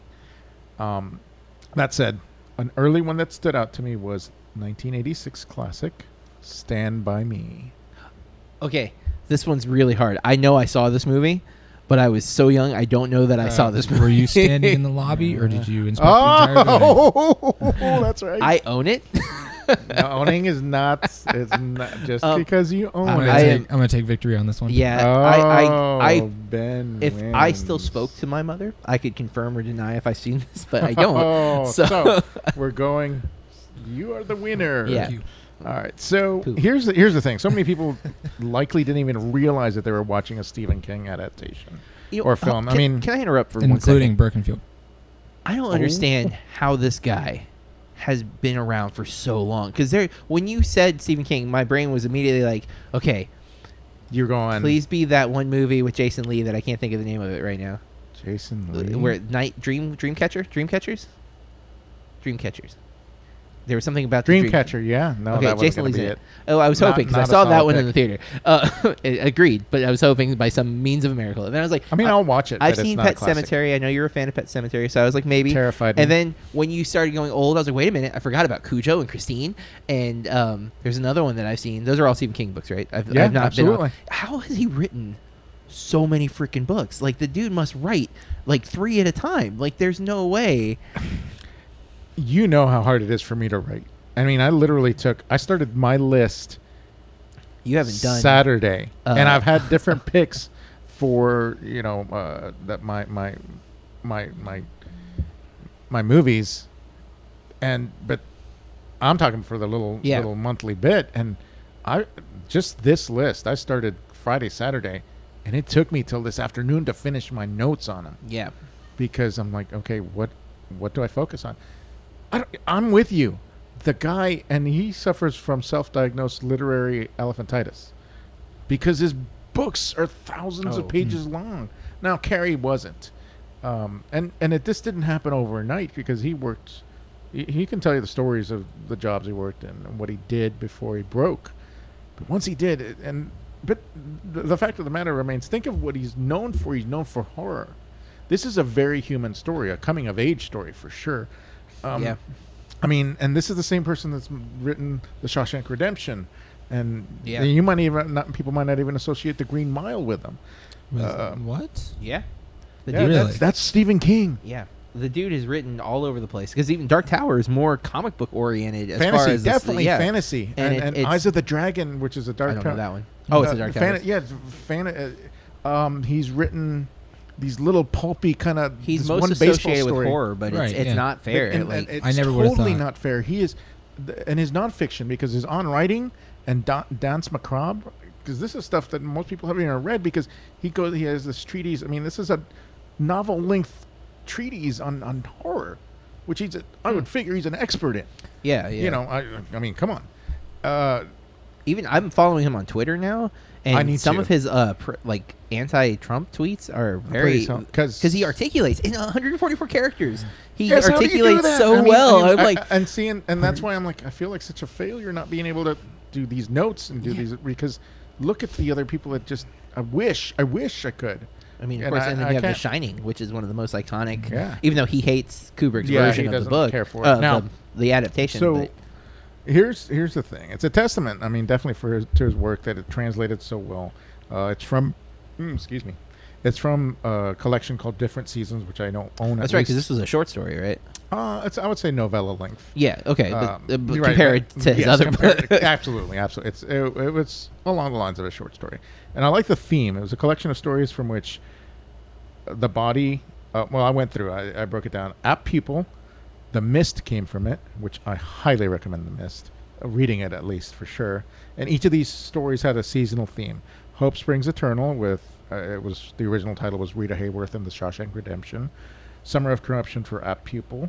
Fall from Innocence for the Body, which was adapted into Stand By Me. And Apt Pupil's Donald Sutherland, right?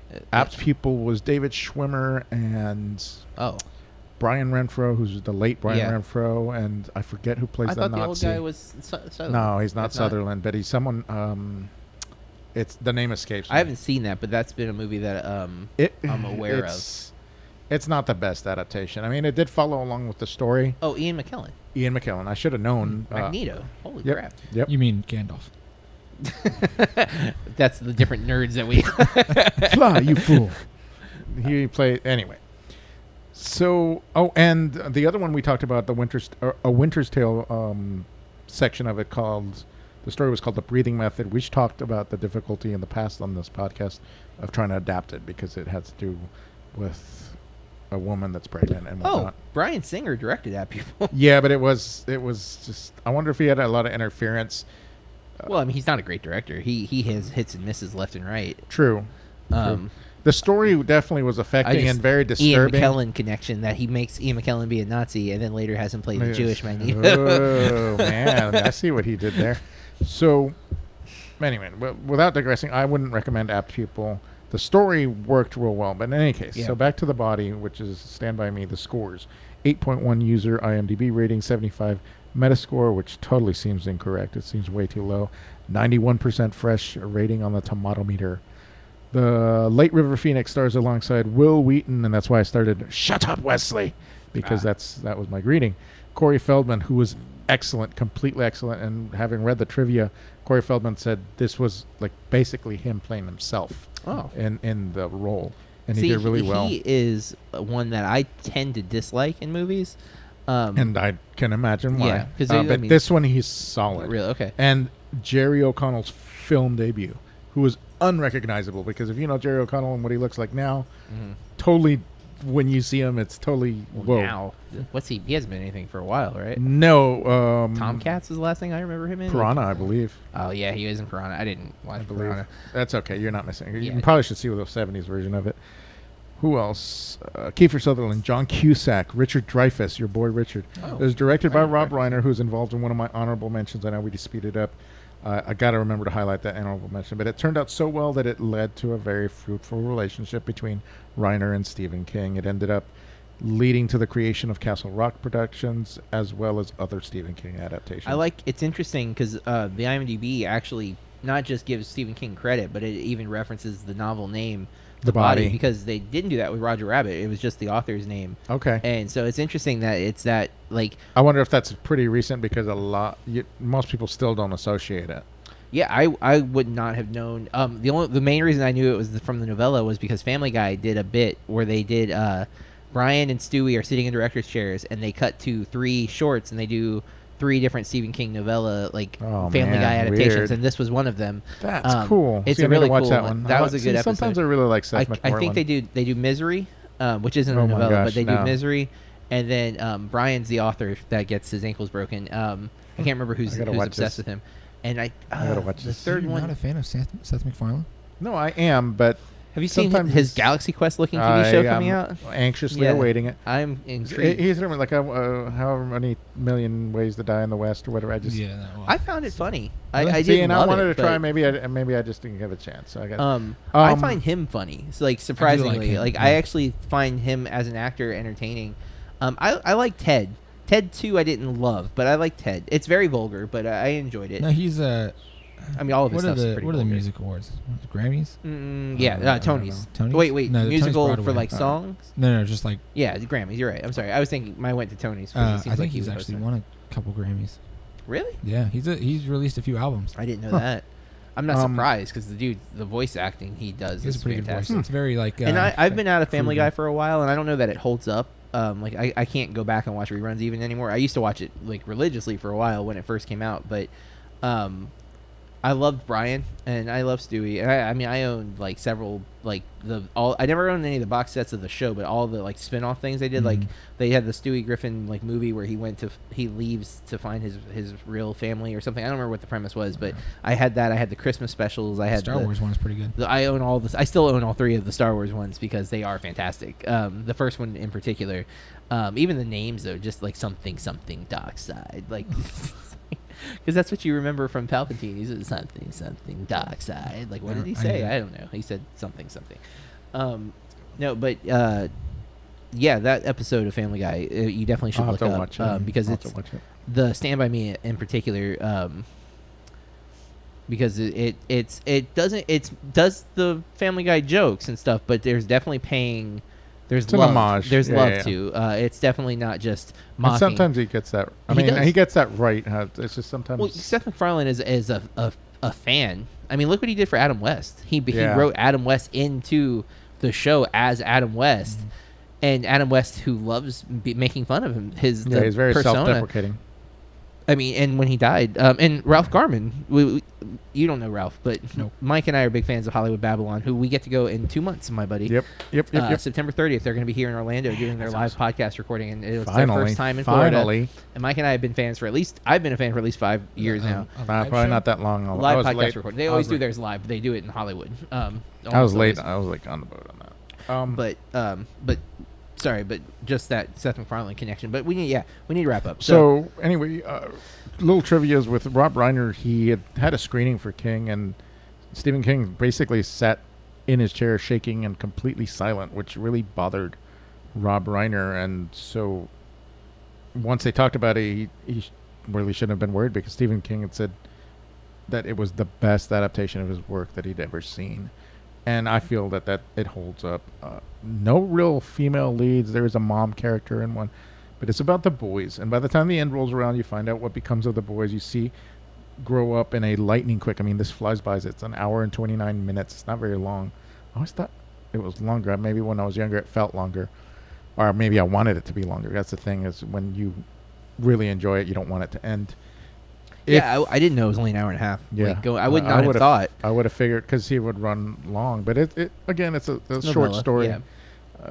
If you are not affected by this, you're probably very likely a robot overlord or a draconian lizard person. I am like 90% sure I saw this at the Winter Haven Mall when they had the theater still. Oh my gosh. Yeah, because what year is this? This is 86. 86. So I would have been 4 when this came out. That's really young. And but again, my mom and my grandparents, movies were a part of us, so there was I don't think I was ever censored from any movie as a kid. Like I think I was allowed to pretty much watch whatever they were watching. I know I was taken to see The Fly in the theater and luckily fell asleep before it got too freaky. Because if you haven't seen The Fly, that movie will give you freaking nightmares. That's the body Cronen, horror. That's a Cronenberg. Yeah, well, yeah, but the body horror. But in even that- the original Fly was disturbing to me. And yeah, that was I haven't 50s. seen that one. That's Vincent Price, though. Yes, he's Yeah. a supporting role. That just gave me a great idea. Potential future episode: famous flies. Interpret that however you want, Interesting. Like it could be people flying. or I a don't know. literal You fly. You should just watch Like this now. If you haven't already, Indiana just Jones. stop. We should stop recording. Why are we still sitting here? We are at 2.5 hours, Yeah. so this is the longest That's- episode of this podcast ever. We might have to edit some. I don't know what I can edit. And I don't have the patience to sit through and filter out stuff. So, Ben, do you have any needed honorable mentions? The only one I haven't mentioned, I know earlier I mentioned Fight Club, Jurassic Park, but Harry Potter was one that I actually left off. Me too. But I actually just referenced Harry Potter, I think, in the last episode, so that's why. J.K. Rowling's enough. She's okay. She's comfy. Yeah. Well, mainly just because I haven't seen the movies, but I feel like I need to. You know my whole thing with Lord of the Rings versus Harry Potter. There can only be one wizard. And Harry's it. No. Actually, I'm gonna go one further. Dumbledore is better than Gandalf. Ooh, throw down the gauntlet. That's a magic. That wand drop. I can't even explain to you the amount of respect drop that just happened for you. Oh, wow. I prefer. I'll tell you what. I would much rather watch Chamber of Secrets than any of the Lord of the Rings movies again. Like, I would pick maybe and Goblet of Fire. Goblet of Fire. See, everyone does that. I like Goblet of Fire. I don't know why everyone has a bigoted thing about Goblet of Fire. I like that there's magic in the movie. Chamber of Secrets is boring. Let's get defensive here. But no, because that my daughter's least favorite is Goblet of Fire. I like it. Okay. That's the one I would go with. Oh, I thought I was going with a bad one. No. I consider Chamber the worst. I would rather watch Chamber than any of the Lord of the Rings. The worst? No. You straight got all defensive for nothing, man. Yeah, I totally did. Did you see that? Did you see My that rage? My bad. Look, he's turning red. He's red hulking. So red. All right. Is that so? That's your only one to say? Yep, that's my only one I haven't mentioned. I'm going to throw in a couple, and I'm going to be quick. I won't talk about them. Life of Pi was one that I didn't think I would like, and I actually ended up really liking. Kiss Kiss Bang Bang, Shane Black. Okay. Oh man, which I'm a big Gotta fan watch of. that one. Gotta watch A Beautiful Mind, which is a Russell Crowe movie that I really was based on a true story. Loved, and three that I want to go into real fast. Pitch Perfect, which I love. Nope. I love that movie, but it's based on a nonfiction book. A guy followed an a cappella group around as they toured college tournaments, and that's what the inspiration of the movie was. And I was like, what? I would never in a million years guess it was based on a book, right? Mean Girls, same thing. It was Tina Fey adapted a nonfiction book about a group of mean girls, and that's where the premise of that. Appropriately named. Clueless was the same thing. I think it was based on a book, and I don't remember if it was based on Emma. a fiction. Oh yes, that's right, based on Emma, a fictional book. And then there's the obvious ones that we've already mentioned: Jurassic Park, Jaws, Fight Club, etc. I had so many because Zodiac. I actually read the book before I saw the movie. I remember reading that. The Social Network, I didn't know was a book, but I'm not surprised. And I love that movie though. But that made me notice something. What do you know? What Zodiac and Social Network have in common? The director, I would imagine. And let's go one more. Gone Girl, all based on books. And so I don't know if Seven's based on a book. I mean, it's based on the Bible. Don't think the Seven Deadly Sins. Wow, here going, man. Here we go. And we're coming back around to the guy I could who comes see down to Orlando now. I could see The Game being based on a book. I could see that. And Fight Club is based on a book. Yep. So David Fincher, man, he likes book adaptations, which I had never. Maybe he's just not creative.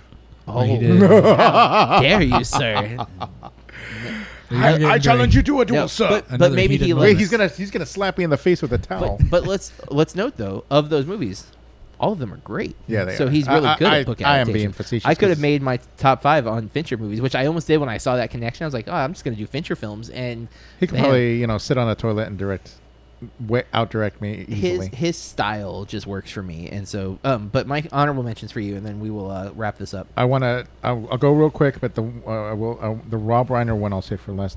The Mist, which we mentioned, Blade Runner, The Godfather, Fight Club, To Kill a Mockingbird, Planet of the Apes, A Clockwork Orange.